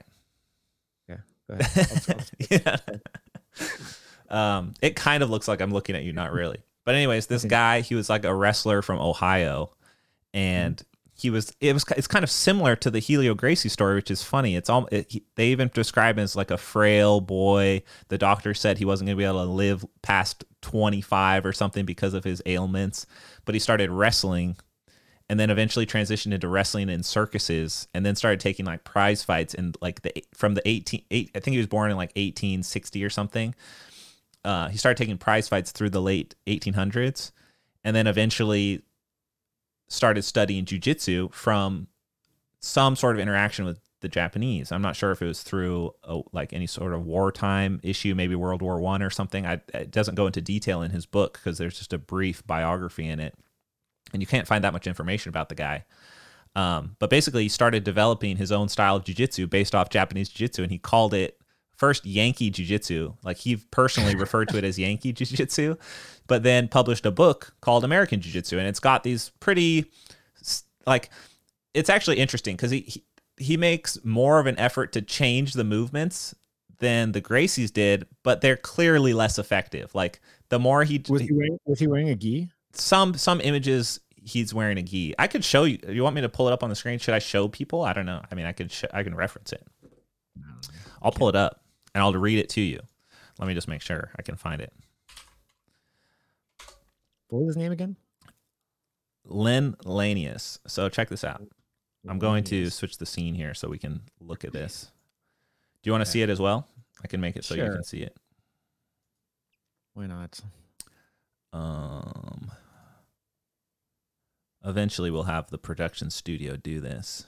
Can you see my screen? I found the article about the conspiracy theories in the Formula. Can you see this? Can you draw on my screen? Yes, I can. All right. So how do I? Okay. So it's this guy. It's an actual book here. American Jiu-Jitsu, The Art of Self-Defense. Published in 1922 is when this book came out. Here's the thing I was reading. Jiu-jitsu with an I also, not J-U-Jitsu. Did he spell it correctly? Yeah. J-I-U-Jitsu, which is, I'm curious of like the etymology of this name, because in Japanese it's J-U, right? Yeah. So should I read this to you? I mean, you don't have to. I can. Here's a brief bio of him. I'll read it real fast because I feel like I like reading. Okay, born in or about 1865 in Cincinnati, Len Lanius, I don't know if I'm pronouncing that right, shined shoes and sold newspapers to help support his family as a boy, his father having died of tuberculosis. Lanius began wrestling at the age of 12 over objections that he was a sickly boy who was not expected to live past his 20s. Wrestling, however, provided the medicine which contemporary science could not, and Lanius flowered into a champion athlete, boasting that he had once had a run of 70 matches without a fall. Lanius turned his professional wrestling attentions to the vaudeville circuit, where he toured as a professional wrestler, eventually retiring and joining his efforts to the sports staff with the Cincinnati Post. Lanius claimed to have held the title of lightweight champion wrestler of the world, which would have been around 1890, although no firm documentation has yet been uncovered for this title. However, documentation of at least one of his professional wrestling matches places him as the winner in 1894. Sometime after the famous Gotch Hackenschmidt matches of 1908, which apparently are other former pro wrestlers at the time, Lanius started developing his American Jiu-Jitsu. And in his own words, you can read this right here. There's a little bit of derogatory commentary here, which is indicative of the time. Yeah. Their methods were baffling, he says, and he wanted to develop a style that is a defense of their attack. So he didn't necessarily use their moves. And in this book, I'll show you some of these movements. In March of 1921, he demonstrated his creation, Yankee Jiu-Jitsu, to the Rotary Club, and then again in June of 1921, demonstrated his jiu-jitsu to the Kiwanis, which I don't know what that is. But then he published his most important contribution, this book, American Jiu-Jitsu. And then throughout that time, towards the end of his life, he wasn't really focused on wrestling and his jiu-jitsu. You should take a picture of that guy and put it on your wall and bow to it. That's what I see. So here's the thing too. It's like when I made my post, I wasn't trying to say like, look, this guy replaces Gracie Jiu-Jitsu. Like, obviously not. I'm just talking about like, look, stuff happened in parallel, and it's important that we can talk about it. All right. Like, why can't we talk about it? Why does it have to be stifled by? It shouldn't be. It has to be talked about. It has to. It's too cool. And he literally uses the name American Jiu-Jitsu. So let's scroll down to, here's his signature. With kindest regards from the author, Len Lanius, November 3rd, 1922. Oh, interesting. American Jiu-Jitsu, The New Art of Self-Defense by Len Lanius. And this was the guy. Oh, that's him. Yeah. That would be the picture you bowed to if American Jiu-Jitsu caught on in the U.S., which it did not. You had to practice it wearing that suit. And a part of that, which needs to be stated, is in Brazil they made it like a serious sport. Like it became like this massive thing of like challenging people and fighting people, and the Gracies fought all these Japanese guys, and there's these epic conflicts like with the Gracies winning and losing like across the board. And it created an amazing culture in Brazil. And that's why, as a country, it's known as Brazilian Jiu-Jitsu, even in America, because it just became such an integral part of their country. Just like judo is in Japan, really. Drysdale knows a lot about that. We really should have had him on for this one. I didn't know we were going to get into. Well, we can do it. He probably knows a lot more about it, so we could get him on in the future. I mean, anyways, he talks about the same stuff, like gradually elaborated the system of American Jiu-Jitsu to today. The success of these earlier experiments in a smaller man overcoming a larger man by scientific use of whatever strength he might possess encouraged him to make a complete and thorough study of his work. And his work is not extensive by any means, Josh. It's like not good. Like the moves they show are far less effective than the triangle Kimura armbar that came from Japan already. But he was like trying to do it. And he talks about the same stuff that you hear in all jiu-jitsu. It's like a smaller guy can beat a bigger guy. It doesn't really matter your gender or whatever. As long as you know the moves, you can be effective with it. Then he gives them some instructions of how to actually train. So like what you're supposed to do, how you grab your buddy and hold him. They even say the lapels in here. This is why this stuck out to me. Where is it? What if he said, and then sometimes you grab the lapel and wrap it around your leg? There's a part in here. I read the whole thing. There's a part where he talks about grabbing the lapels, and I got all excited. But there's what pictures. Would you do? What would you do if you saw a picture like that right there, and it just happened to be worm guard? What would you do? I'd have to come clean and say that I stole all my moves from this American Jiu-Jitsu guy, and then I could finally say that I was like a true American Jiu-Jitsu descendant.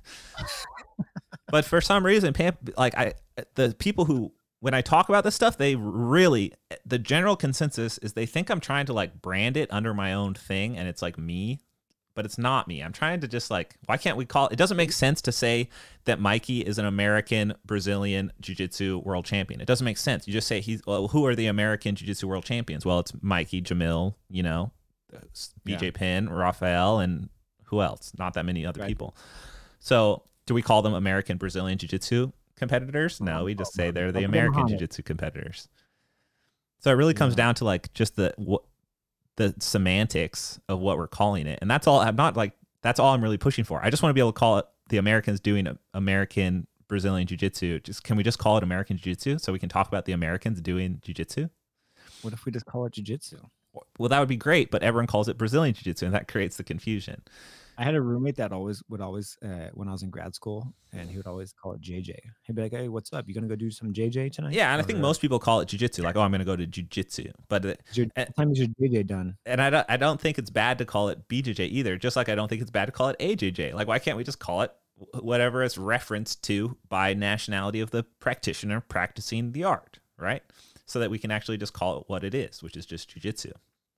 Because I think grappling is the like universally unpoliticized word, right? Because jiu-jitsu, grappling is like all grappling arts. It's wrestling and sambo, and which is what Brazilian jiu-jitsu today is. It's the culmination of all those movements. So right, we all share techniques, judo, right? Like for instance, you could argue that I double people in a gi, like that's a wrestling technique. We'll come back to this because we're talking about this now. Oh, look. Am I coming back to him again? I messed it up, so the animation got ruined. Bring me back down. I got to bring you back down. Zip. Oh, I have to stop sharing screen for it to work. Yeah, there you go. Oh, hey, what's up? There you go. You're back. What was I talking about? Oh, yeah. So jiu-jitsu. You should have seen this post. I have it archived so I can show you. But I thought I made such a good argument for just why can't we just use it for like categorizational terms, like how music does for genres. Not a word. Categorizational. I don't know. Categorizing terms, like how there's classical music and then there's like modernism.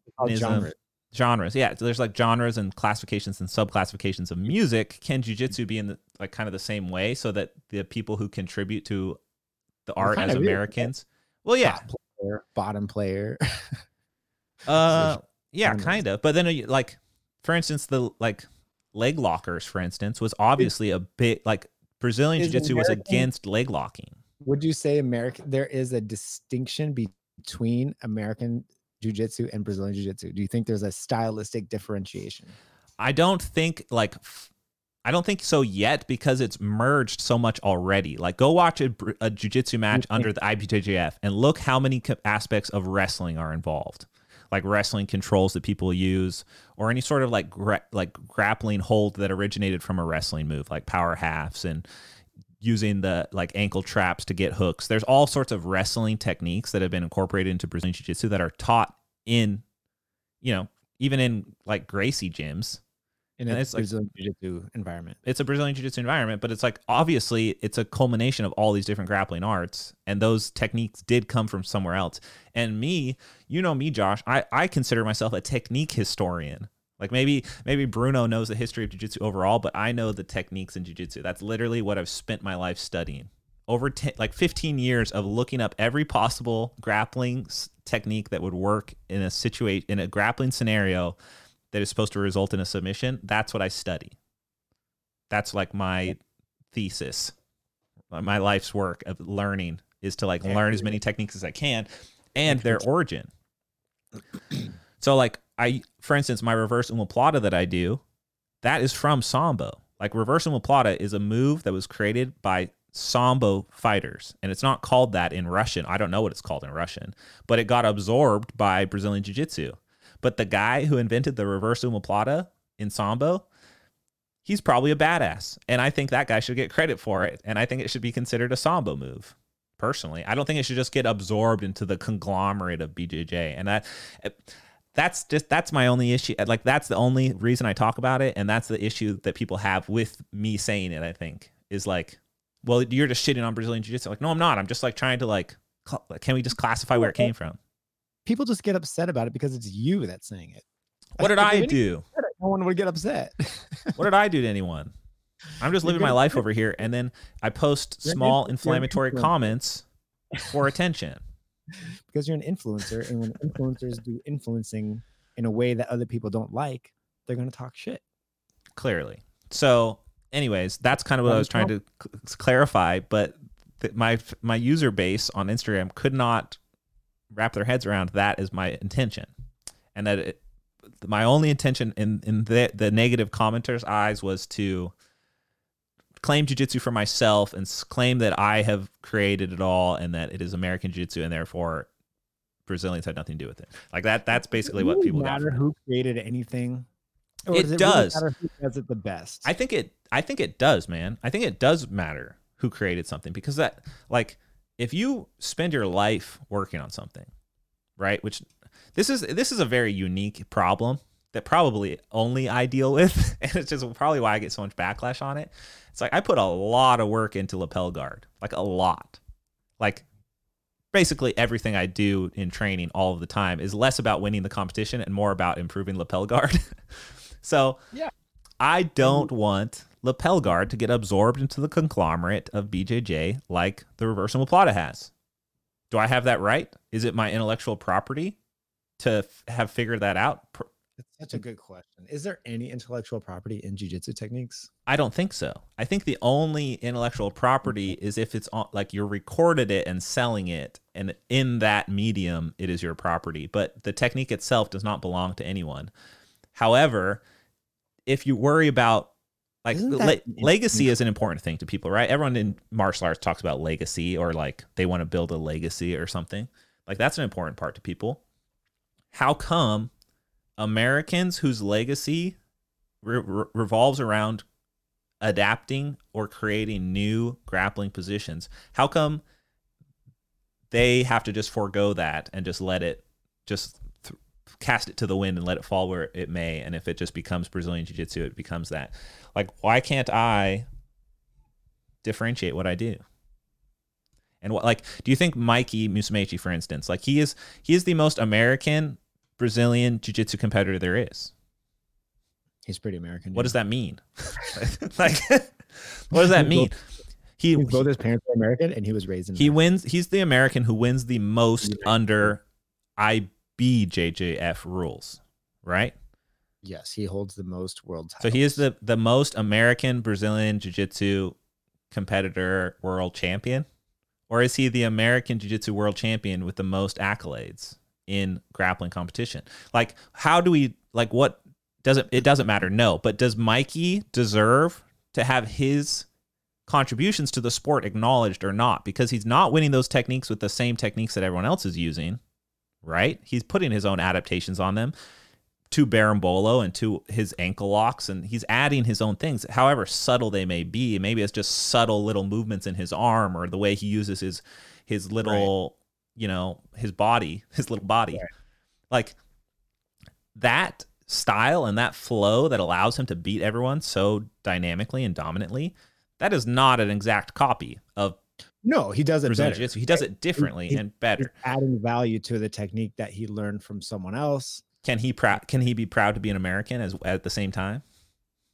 All Americans are proud to be American. And can he still pay homage to the people he learned from, he learned the base techniques from, that he adapted? Yes. I mean, yeah, I don't know. I suppose, yeah.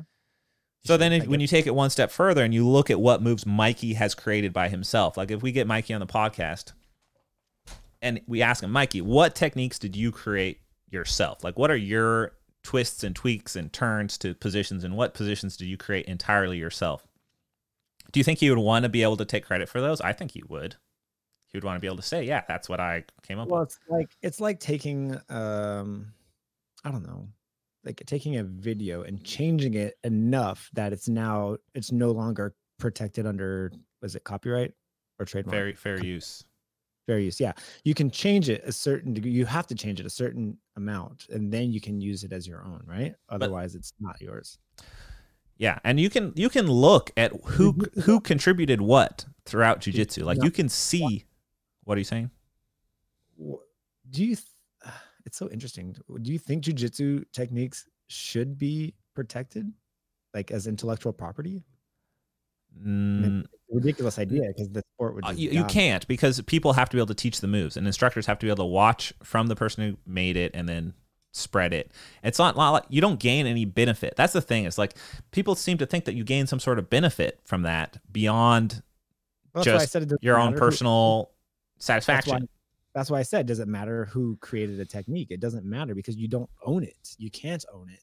Right. And that's why I'm saying it's an individual problem for me that only I'm dealing with, because I want to be able to say that I created that, because I did.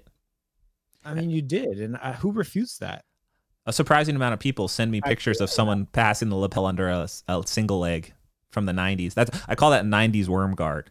Whenever is the leg wrapped inside the lapel the way with the worm guard? No, it's just like, you know how Bernardo does it, where it's like he has half guard, he passes the lapel under the leg. Right. That's what existed prior. That was like that, and then what Cobrinha had did with the lapel after that. But no one had this system of like the obviously. I don't think anyone's refuting that.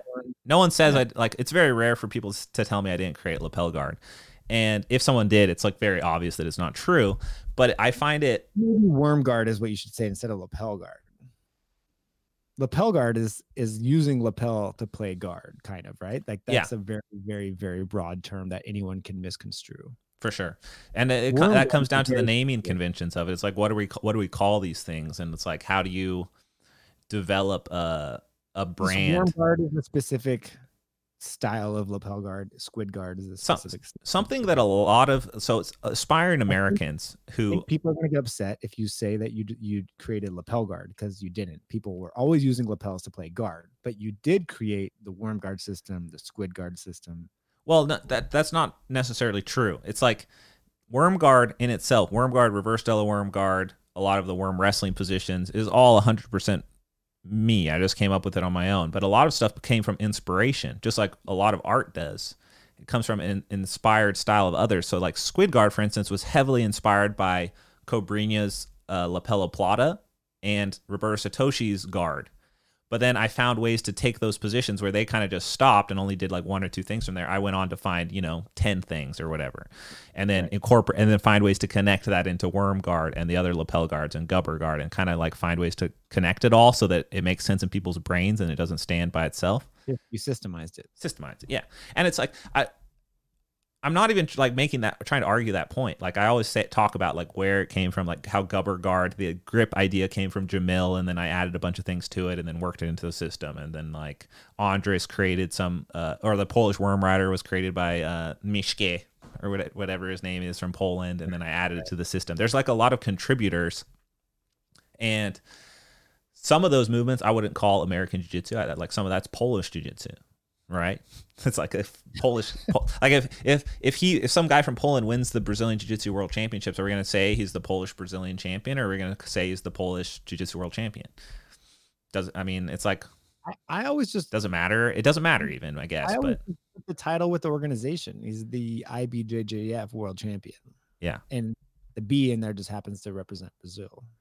Yeah, I guess when it comes down to it, it is a silly argument because it's like there's no one answer. And there shouldn't be. It's just like you can call it whatever is necessary to get the information across that you're trying to get across. So if I'm trying to get across the information that this is an American guy who practices what is known as Brazilian Jiu-Jitsu, but then he has techniques that are separate from that he also utilizes, can I call that American Jiu-Jitsu for the sake of getting the information across accurately? Yes. Does it help? That's how words work. Does it help someone absorb knowledge to know which country a technique came from? Sure it does, because you can come to my gym and learn that stuff and you can't learn it anywhere else. Just like you have to go to the DDS crew's basement to learn their adaptations of leg locks or your adaptations of guillotines. Like they have to learn it from you. Can anyone replicate that? No, not unless they've directly learned from you and regurgitate word for word what you said. It's too complex. Yeah. You can try, but you can try, and that's the thing. It's like everyone has a fair shot to try. I'm not going to go and tell someone not to teach lapel guard. Yeah, it's like I can't just run out there and replicate Mikey's techniques, even though like generally I know what he's doing. Yeah, right? Like for instance, I taught some Berimbolo on my live stream the other day, which is now on my website. How dare you? And I referenced how this technique became so effective for a short time, and then became less effective due to the new evidence. But people learn how to defend things. Yeah, but I'm not gonna be able to teach it as well as Mikey or Paulo or Hoffa. Like They have their adaptations to it and their details that only they know. They know the nitty gritty details. And it's like, if you want to know those details, you have to go to the source. So in that regard, source is important, because otherwise you lose information. Yes. Information is actually lost along the chain of telephone teaching. Titling it is not so important. Right, which is why I never put my name on the thing. Like, I could have called it Cornelius Guard, right? But that just sounds gay. Gay how we used it in middle school, back when it was okay to say the word. You're not allowed to say it. Careful there, man. That's 10 hate messages you got right there. I know. I've ruined my social status, social standing. You own it right away. It's okay. Yeah. So that's kind of like my view on it. And obviously I can't get that point across in an Instagram caption, clearly. But if anyone were to talk to me about it, I could articulate this reasonable basis for why I care about it. Well, I used to write really long Instagram posts because I didn't want people to get confused about my intentions. And then you gave me a whole bunch of shit about it. So I started shortening up my posts. And now you have all sorts of internet hate problems, right? Yeah, everyone's taking everything I say the wrong way. Yeah. So maybe it's good to have long. I think, yeah, you're right. It's communication is important. So here's the thing. You need to lengthen your posting. Yeah, I wrote a long one this time. I think people didn't read it. No one read it. They just saw the picture and were immediately But that's furious. Their fault, not your fault. Right? They're to blame for it because you wrote it the way it should have been written and you explained it the way it needed to be explained. And if they didn't read it, that's their goddamn Well, what it makes me want to do is the only time I ever want to talk about my ideas is on a long form discussion platform like this. I don't want to talk about them on social media. Social media is for the quick and dirty. It's like social media is not a tool for communication. It's a tool for self-promotion only. Super dirty. It's like for entertainment value and self-promotion. That's what people use it for. Yeah.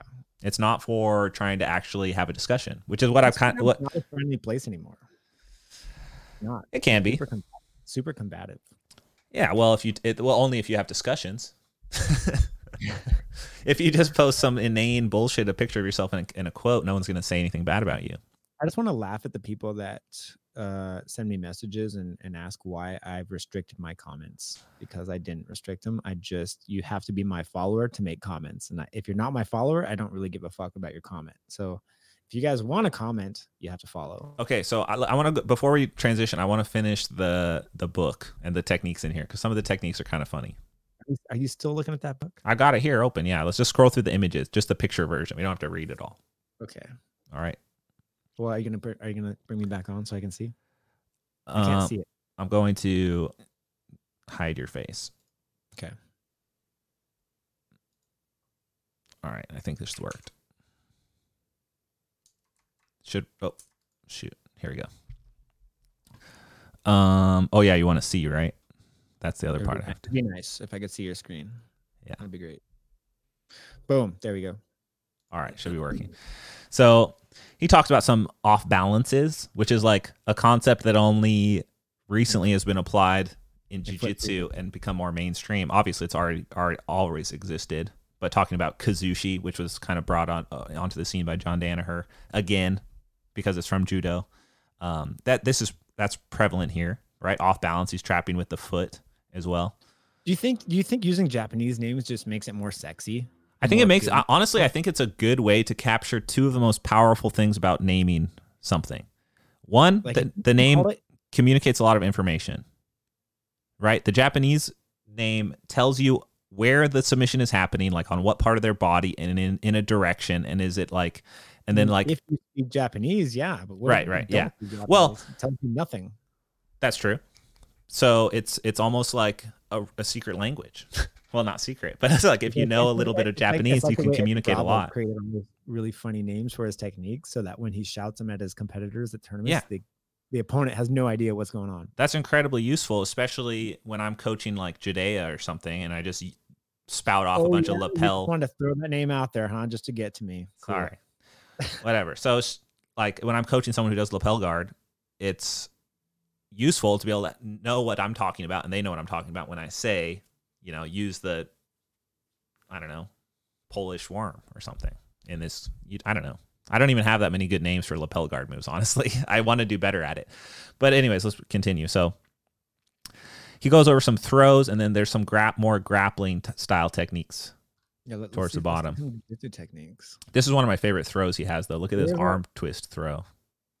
The arm twist throw? Yeah, you grab their hands with cross grip, you twist them, and then you do this outside leg reap. Oh, shit. This is how you know that this guy was making up his own stuff, because you'll never see judo guys use this kind of leg hook. It's pretty rare, especially behind the knee like that. It's mostly towards the ankle. Then you take them down, and then you arm lock them. See that arm lock he's got there? Yeah, nice. Oh, here it is. Grab him by the lapel, bro. Grab him by the coat. A woman of normal strength will not have the least difficulty in executing this trick on a powerful man. Have your partner face you in the usual manner. Quickly grasp his lapels of his coat. And there's more throws. And then it comes down to actual American Jiu-Jitsu. Here it is. We're on the ground. Oh, we're still back up. He's going back to wrist locks. Some chokes. More throws. Oh, here it is. Ground Niwaza. Oh, nice. A little bit. He doesn't really get too into it. Here's this chicken wing. How did he even get this grip? This is one that looks especially stupid. So he goes arm drag, and then off the arm drag reaches with the other arm to go behind the guy's left arm, and then somehow secures it in one hand. And then that results in the throw to the chicken wing. Oh, could you imagine having your arms pinned like that and then someone throws you? It'd be brutal, but it also would be almost impossible to pull off. So the validity of these moves has not been tested. Bro, you'd be surprised. Look, when people say shit's impossible, I disagree a lot, because you can grab I'm talking about you and me. If we grab a normal person who has no grappling experience, yeah, you could pull off almost anything. Literally do anything we want to them. Yeah. So then it's just a matter of skill disparity. Look at his leg lock. It's the shin on shin toe hold. Oh, that one's brutal. That's the tibia snapper. Dude, that looks painful. The tibia tickler. Anytime I drop their knee on the inside of my shin, it hurts so bad. So he got some leg locks in here. He's got some throws. He's got some very, very basic ground movement and some chicken wings that he adapted himself. You don't really see moves like this in Brazilian Jiu-Jitsu as much. I used to train with a couple of police officers back in Arizona, and they were on the SWAT team. And they were like blue belts, and I was a brown belt, and I would try to put them on their belly and put their hands behind their back. And we were like live sparring, right? I would like actually force them to do that, and I would chicken wing their arm, and then I would put my knee on their palm on their back, and then I would posture up, and I would reach into my imaginary radio and call for backup. It was really funny. Here's some more arm locks. The gravity swing. He has some good names. What is it? The gravity what? The gravity swing. The gravity swing. Okay. Many victories are brought about by taking advantage of the unexpected. A simple trick quickly executed can be made most effective. The following lesson fully demonstrates this principle. We need to learn the gravity swing. Well, let's learn. Have your partner stand facing you and grasp his right wrist with your left hand. Suddenly jerk him towards you so as to carry him forward and off balance. With your right hand, firmly grasp his right arm near the shoulder and step behind him so that your foot is in the back of his right. Force back with your right hand and pull hard with your left at the same time. Swing your foot. What happened to the spacing there? I don't know. The editor. There's momentum and there's swinging involved. Okay. I want to either learn the gravity swing as he explains it, or I want to create a new move. It almost looks like an Americana here. You know what, the kids, if you watch enough kids, dude, for instance, the Americana, didn't that come from America? Is that why it's called the Americana? Wasn't it like a wrestler move incorporated? I don't know. But you know how you ever watch a kids match and like one kid grabs the other kid and literally just starts swinging them in a circle until the other kid. There's even some guard work, dude. You know what I mean? Do you know what I'm talking about? When you grab the lapels and they start like swinging around. Yeah, that should be called the gravity swing. That's the gravity swing. Look at this. Look at this sweep he pulled off. Oh, he's hooking like on the outside of the leg and then stomping on the inside of the knee to create a trip. Yeah, I've seen that on the pedal comeback. I've seen that technique. Frequently, as an emergency arises that you do not expect, should you suddenly fall or be knocked down, you still have the opportunity to become the victor by quick use of your feet. So this is like his version of guard. Are we done with this yet? And then it goes into knife attacks. Yeah, we're done. Okay. I just want to finish up that thought process here. So, Uncle Orange Man Trump said that people can. Oh, I got to let my TV screen come back. Okay, we back? Okay. Can you change the screen now? Well, the TV's back, but you're not back, so I got to do this. Here we go. So Uncle Donald said we could start reopening, right, in May-ish? Or he put it, sorry, he said the governors can decide, right? And on the list of businesses that could open, I think, or suggested it was listed gyms. Open. I saw gyms on there, opening gyms. And of course, they're not talking about jiu-jitsu gyms because not everyone thinks of a jiu-jitsu gym when they say the word gym, although they should. Do you think jiu-jitsu gyms will start opening or trying to open May 1st? I think if gyms... what would be some good strategies for the gyms to start opening when we are allowed to under the governor's decree? Well, I'm sure they'll issue some sort of guidance on like what has to occur when you're open, because for this situation, for us to open again, it has to be under a set of parameters that does not allow significant close contact. Well, significant outbreaks to occur again, and the only way to do that is mask use, gloves, super cleaning, social distancing. Like a lot of that still has to occur, and I think when they say gyms, they're thinking about that as well. So for jiu-jitsu gyms with weights, right? Yeah, they're probably thinking about like weights and cardio equipment and all of that, which is like you still get up close with other people's sweat on those machines and stuff. So we'll have to see. Yeah, but at the end of the day, if you don't touch your face with your hands, you could possibly massively reduce your risk of contracting something. Yeah, right? So I was thinking about some scenarios of how we could incorporate that into jiu-jitsu, and really it's like comes down to, I think, limiting the amount of partners you train with. Like you have one training partner. I was thinking one training partner, but then me and you talked a little. Person the whole week. Me and you mentioned you mentioned potentially like groups of 3 would create a good dynamic, and if you could kind of like compartmentalize your training groups on a mat to corners of the mat, to like areas of the mat, and you don't line up in the same way, and you don't train in this corner, and you got to stay in that corner, and when you're done, you got to clean that corner. And then so also, hopefully testing will become more prevalent as well. That'll make a big difference. I have lost hope in testing. It'll happen eventually. Eventually, they'll figure out how to mass produce an easy test. Like, it's just inevitability. It has to happen in a certain amount of time. Inevitably, but that could be anytime. Yeah, but I think it'll happen before a vaccine.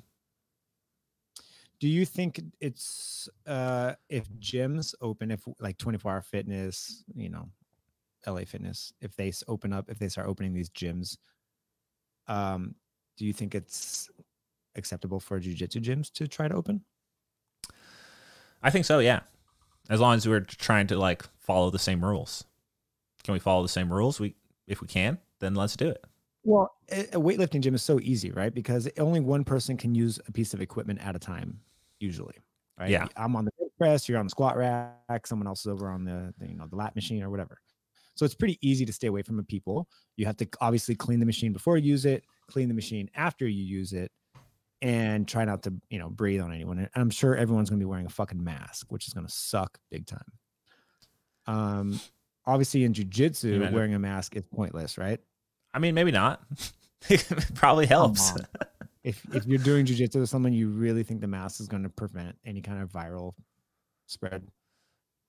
Who are we to say, dude? We're not experts. No way. What? No way. Well, that's what I'm saying. The only way is to limit your partners. It's the only way. Right. So maybe a good strategy is, okay, we're going to have a group of, let's say 10 people allowed to train on a mat at any given time.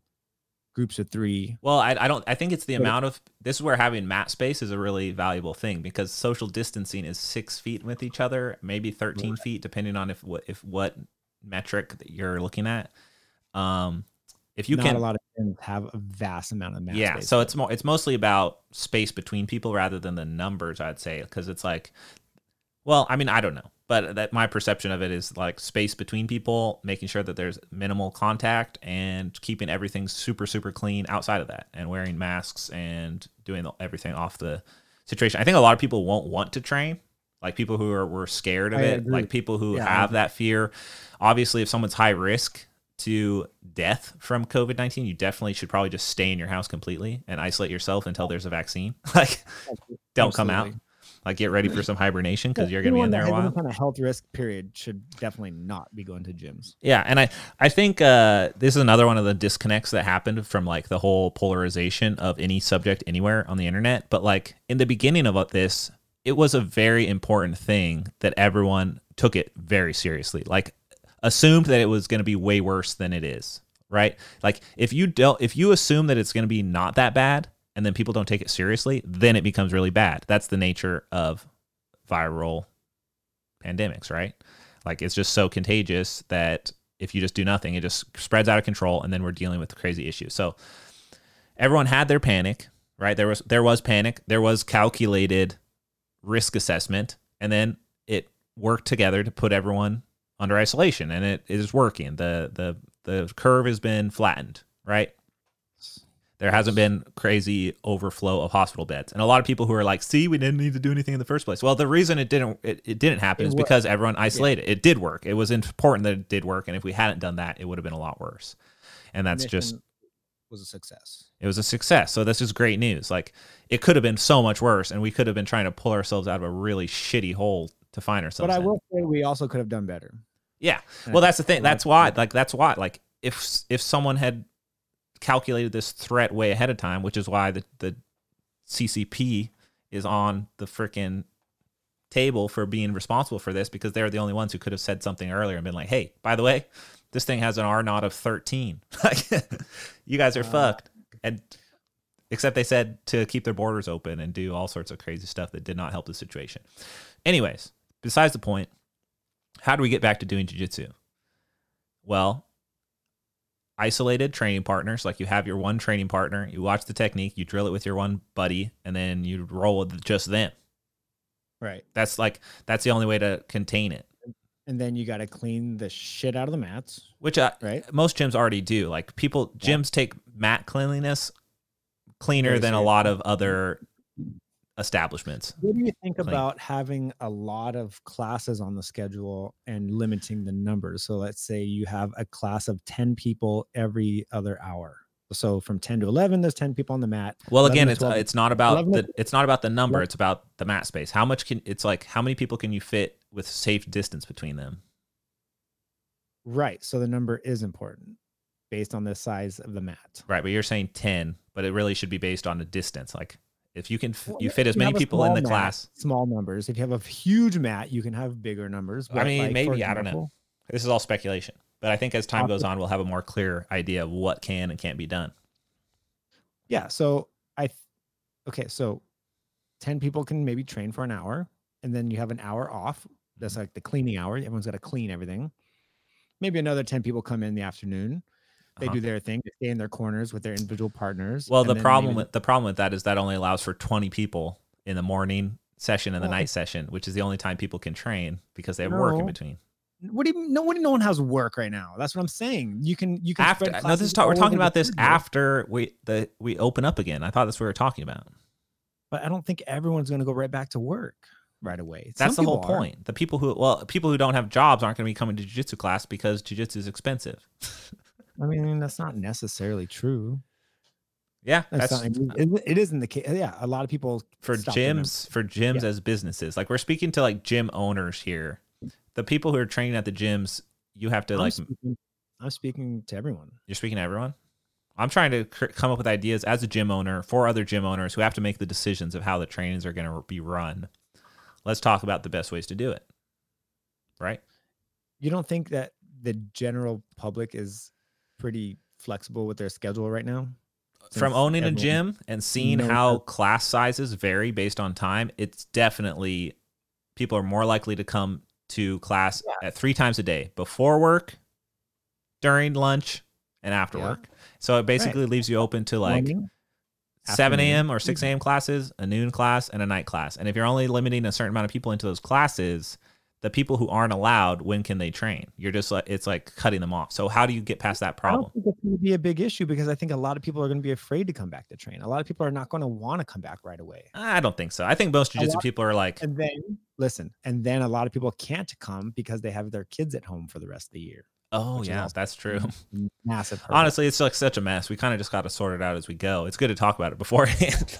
Yeah, that's what I'm saying. We got to talk about it. So I don't think there's going to be a massive flow of people back into the gyms. I think it's going to be a slow trickle. It's going to be slow. I think competition teams might be able to start training earlier than other people because they're smaller groups. And like, I think if it's based on the guidelines, which I think is all we can really go off of, is just based off guidelines. If they say you can't congregate in numbers of over 10, then yeah, you do what you're saying and you just try and fit as many 10 people. Like if you don't have to worry about space, then it is easier because it's like, oh, it's just a numbers game. So it's like you can have 10 people, whatever you want. Or is it 10 people social distance? So you're breathing so hard and you're just going to be breathing like all that potential. You're not really giving us a good platform to argue upon. Throwing out ideas. These are the things I'm thinking about. I think you definitely should not go into a gym unless you're assuming the risk of contracting the virus. Like you should not. If you don't want it, don't go. Period. You shouldn't go anywhere if you're at risk. If you go, you have to assume that you have a chance of getting it, and you have a chance of spreading it, and you have a chance of bringing it to your family, and whatever. You have to assume that risk. I think everyone needs to put a big fat sign on their door. Well, isn't the original idea behind this whole thing is like we're not trying to stop everyone from getting it, and that it was almost like going to be a flu type thing where about 60% of the population get it anyways. The only purpose of isolation is just to not make it catastrophic to the healthcare system and everything involved in that, which would create serious issues beyond just virus patients and other people who need to use the emergency room for accidents or other pre-existing conditions. Right. Like that was the whole point. No one's ever saying that like if you isolate yourself, it's going to go away. That's not the thing. It's like we isolate ourselves to stop this initial crisis because we don't know what's going on, but let's at least make sure the hospitals don't overflow. And now that we have a better bearing on what's happening, we kind of transition into like the future of how this plays out. It's like testing, masks, and a potential that 60% of the population might get it over a course of time until a vaccine is applied. And that's like what has been being said since the beginning by epidemiologists, right? I remember I asked you on the last episode that we didn't post, if there is a vaccine, would you be in line to take it? Let's say next month. Next month, they have an experimental vaccine. Experimental vaccine next month? No. No? Like next month, I'm going to be using my PPP still. Yeah. Making it through this, yeah. But also, like, Right. vaccines, also to think about, it's like vaccines have to go to the people that are high risk first. Because as long as you vaccinate the high risk people, then it becomes much less of an issue. Like, am I worried for myself about getting this and dying? Not really. I hope I don't. But, like, the whole thing was to protect people who are vulnerable and then protect the people who would be subsequently vulnerable by not having access to a hospital because they're overcrowded. But so maybe when the vaccine actually comes out and goes through the whole FDA process, yeah, I would do it. So when the gyms do open, you definitely should just assume that you're a carrier and definitely treat the rest of your life as if you have it. And you're not definitely anything. You can't say definitely. What? You said definitely. You can't say definitely. It's not definite. No, just assume that though. Act like that. Pretend. Well, most people aren't carriers until they get. That's what they're telling people to do now. They're telling people to you just act like you have it, even if you don't. Well, have yeah, it, you now. Don't know if you have it, but you have to assume you do have it, right? Yeah, but that's to make sure that people stay indoors and don't fuck off, and like the spring breakers did. Like you have to just the assumption that we all have it. That is not a good assumption because not everyone has it. Otherwise, the hospitals would be overflowed. No, of course not. But that's what I'm saying. You have to act in a way that like you have it. So you have to be very careful so that you don't spread it in case you do have it because you don't know. Yeah. And that's an incredibly constricting place to be in, which is why there's severe economic ripples ahead of us that have to be mitigated as well as the virus mitigation. So it's the balancing act of what can we get away with? Because that's what it's going to come down to is what can we get away with to make money while not endangering the general public? And that's like the balancing act that the administration has to deal with, right? So we kind of just have to wait for the rules, the guidelines. And it's like, those are the guidelines. That's what you got to do. You got to follow the guidelines. And going outside the lines here is not a good idea. Like, just stay within the lines. Do what you have to do to survive and feel comfortable monetarily and physically and mentally. And don't take unnecessary risk and go grapple your grandma. You know? I mean, going to the jiu-jitsu gym is kind of an unnecessary risk. Unnecessary for some people, yeah. For me, it's a necessary risk. Yeah, well, also, you're like I said, younger, fitter people are at less risk. So it's a lower risk. Well, I mean, I also live with 2 other jiu-jitsu guys, and we don't really have contact with any other humans. I would imagine we would just go to the gym, train, and then come back, and that's it. And maybe go to the grocery store sometimes whenever we need to. So it's a pretty low risk situation for me. I don't have contact with my family. I don't have contact with anyone older than me. Right, but you need to. But Josh, you're not thinking. What about like seminar? Like you're a perfect example of a jiu-jitsu athlete who makes money off of instruction and your jiu-jitsu skills. You taught, but that wasn't your primary source of income. Teaching, right? It was teaching at Autos, for instance. It was mostly from seminars and your personal. You know, Autos is like 5% of my income. Right. So it's like mostly comes down to how do you make money? Well, you need to do seminars. Are seminars going to be on the table here? Probably not. So what can you do? Well, people like the only thing that needs to happen for the jiu-jitsu industry to stay alive is people need to be able to train with at least one person. If you can train with just one person, the jiu-jitsu industry can stay alive. It's like as long as you have someone to challenge yourself against and experience the problem-solving issues of jiu-jitsu where it's like you don't know what to do, so you have to learn from someone who does know what to do. That's how the industry stays alive. If people can't train, then the industry dies, and we all go with it because how are we supposed to teach jiu-jitsu to people who don't need to learn it because they can't train? So it's like that's the balancing act. Where do you stand? Do you want to be extra super safe? Or do you want to talking to me, Josh? Yeah, I'm talking to you. Myself? Talking to you. My opinion? What do you want to do? It's When gonna come down when to the it'll gym's open, I'm gonna go train. yeah. So I think most jiu-jitsu people feel that way because it's gonna be like a voluntary, like I know this is a risky endeavor, but I want to do it. But I'm just gonna grab my one buddy, Nassar, and go to the corner, and we're just gonna do our own thing. Exactly. So that's what I'm saying. That the solution, the class is doing, and him and I are gonna do that.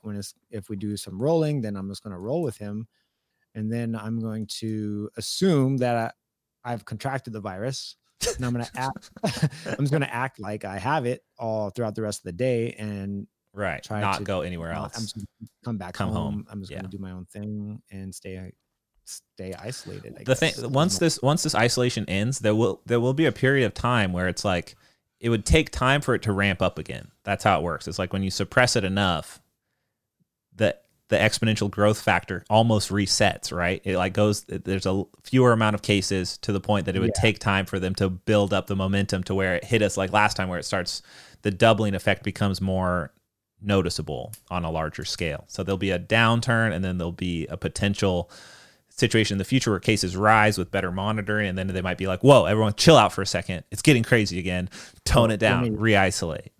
So what happens to said jiu-jitsu academy that opened, let's say they open on May 15th? They get another PPP check and they hunker down for a little bit. Let's say gym opens up on let's say your gym opens on May 15th. Let's say you gave it a 2 Don't use my gym as an example. Okay, let's use what's the gym from that dodgeball? Use your gym as an example. Average Joe's gym. You know your gym better than mine.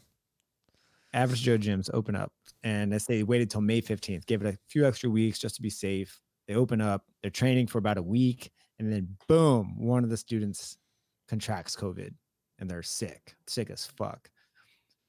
I would imagine that entire gym has to shut down again. Yeah.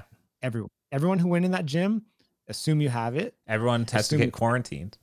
Assume your families have it. Yeah, everyone has to assume they have it. And yeah, it's in gym's best interests to not let that happen. And the way to do that is to limit training partners.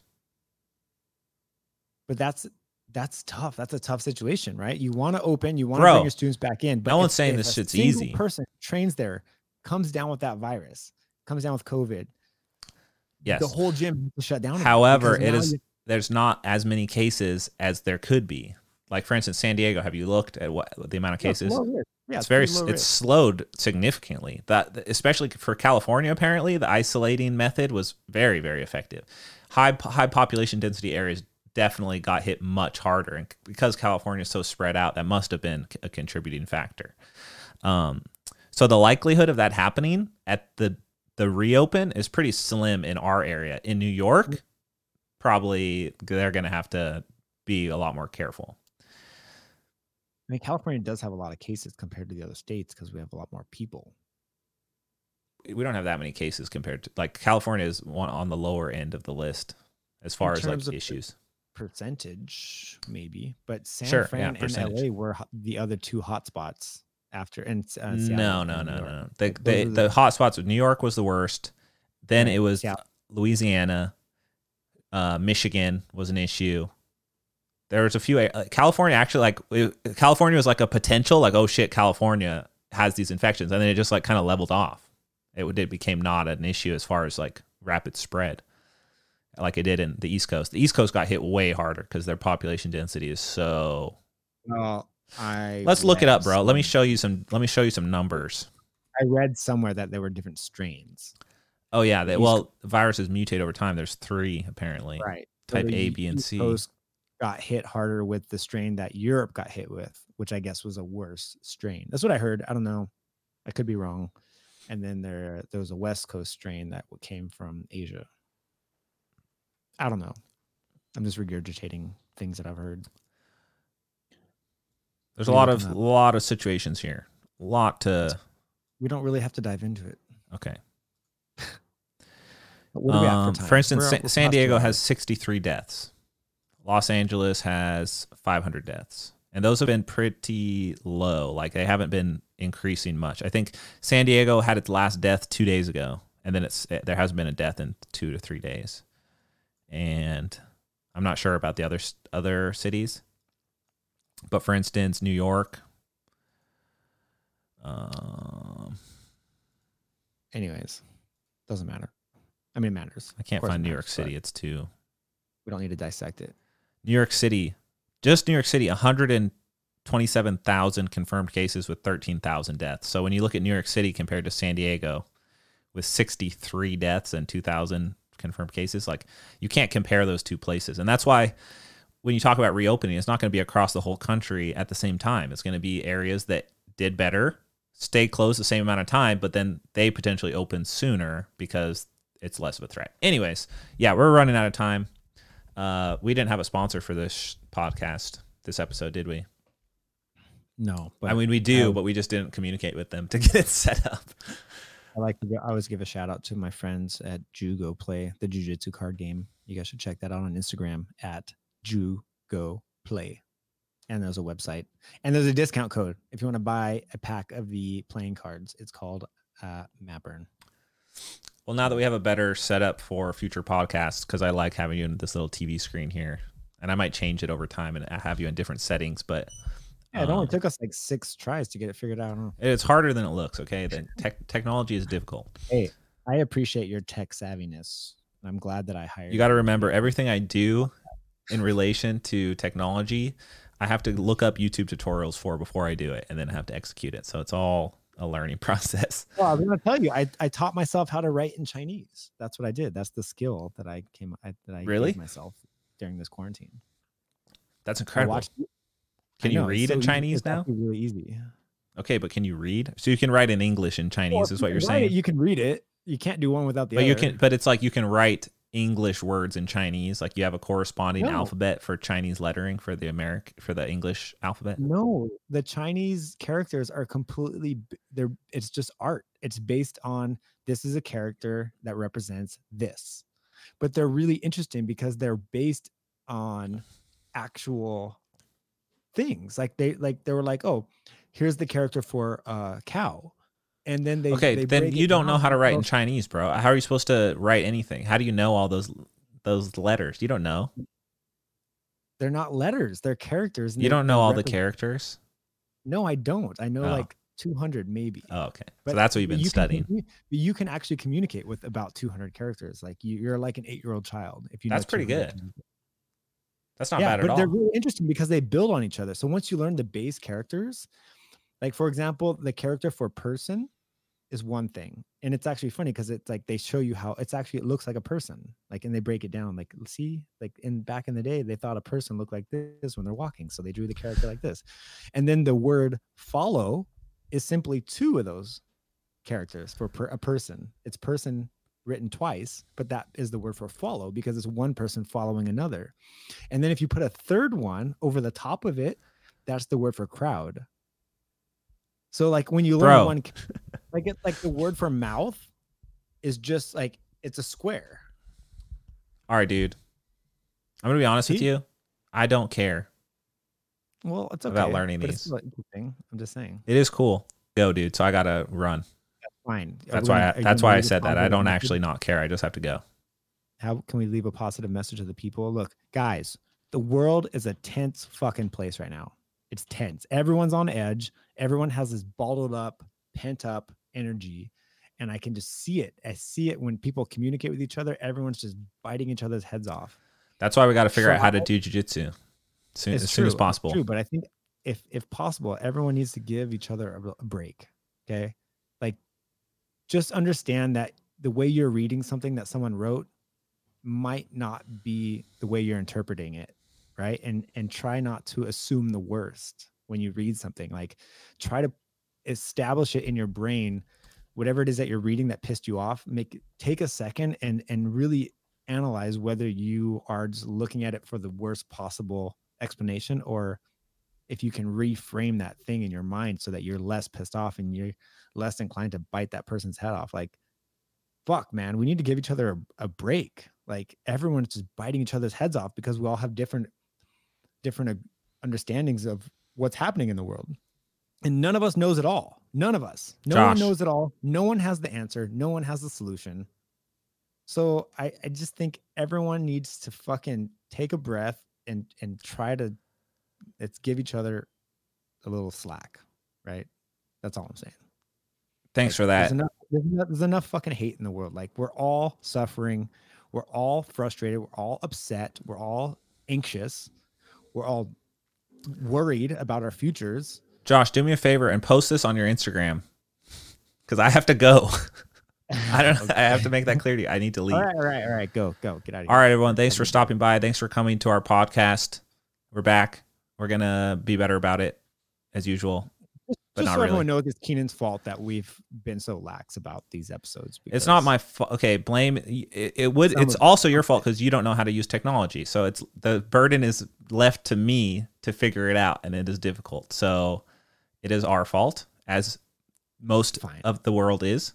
It's a group effort to create these situations. So goodbye, everyone. Thanks for coming. Make sure to follow us on Instagram at Keenan Cornelius, at Hinger BJJ. Josh has products. You can find them on the internet by searching Josh Hinger's instructionals, and whatever website pops up, go to that one and use his discount code. What's your discount code for websites that they find you on? Pretty much always it's Hinger BJJ. Hinger BJJ. And then I have a website. It's called KeenanOnline.com, where I teach all sorts of great instructional content and funny videos like how to spar with a hoodie on, or street jiu-jitsu, or knife defense, and also normal sport jiu-jitsu as well. All right. Goodbye, everyone. Thank you. I hope you guys enjoyed that video. If you want to make sure to never miss the latest jiu-jitsu technique uploads from this channel, hit the subscribe button, and there's also a notification bell that you can ring to make sure that you get all the notifications for everything that we do here on the channel. And bonus round, there's a text number that you can text. Go ahead and just text the word Keenan to this number, and you'll get the Grappling Handbook, which is a guide I'm putting together to teach you how to get the most out of your training. It'll include flowcharts and technique illustrations and all sorts of little tips and tricks that'll help you get more out of your time on the mat. And it's information that you probably won't be able to get through just a YouTube video. It's a little more involved, I would say.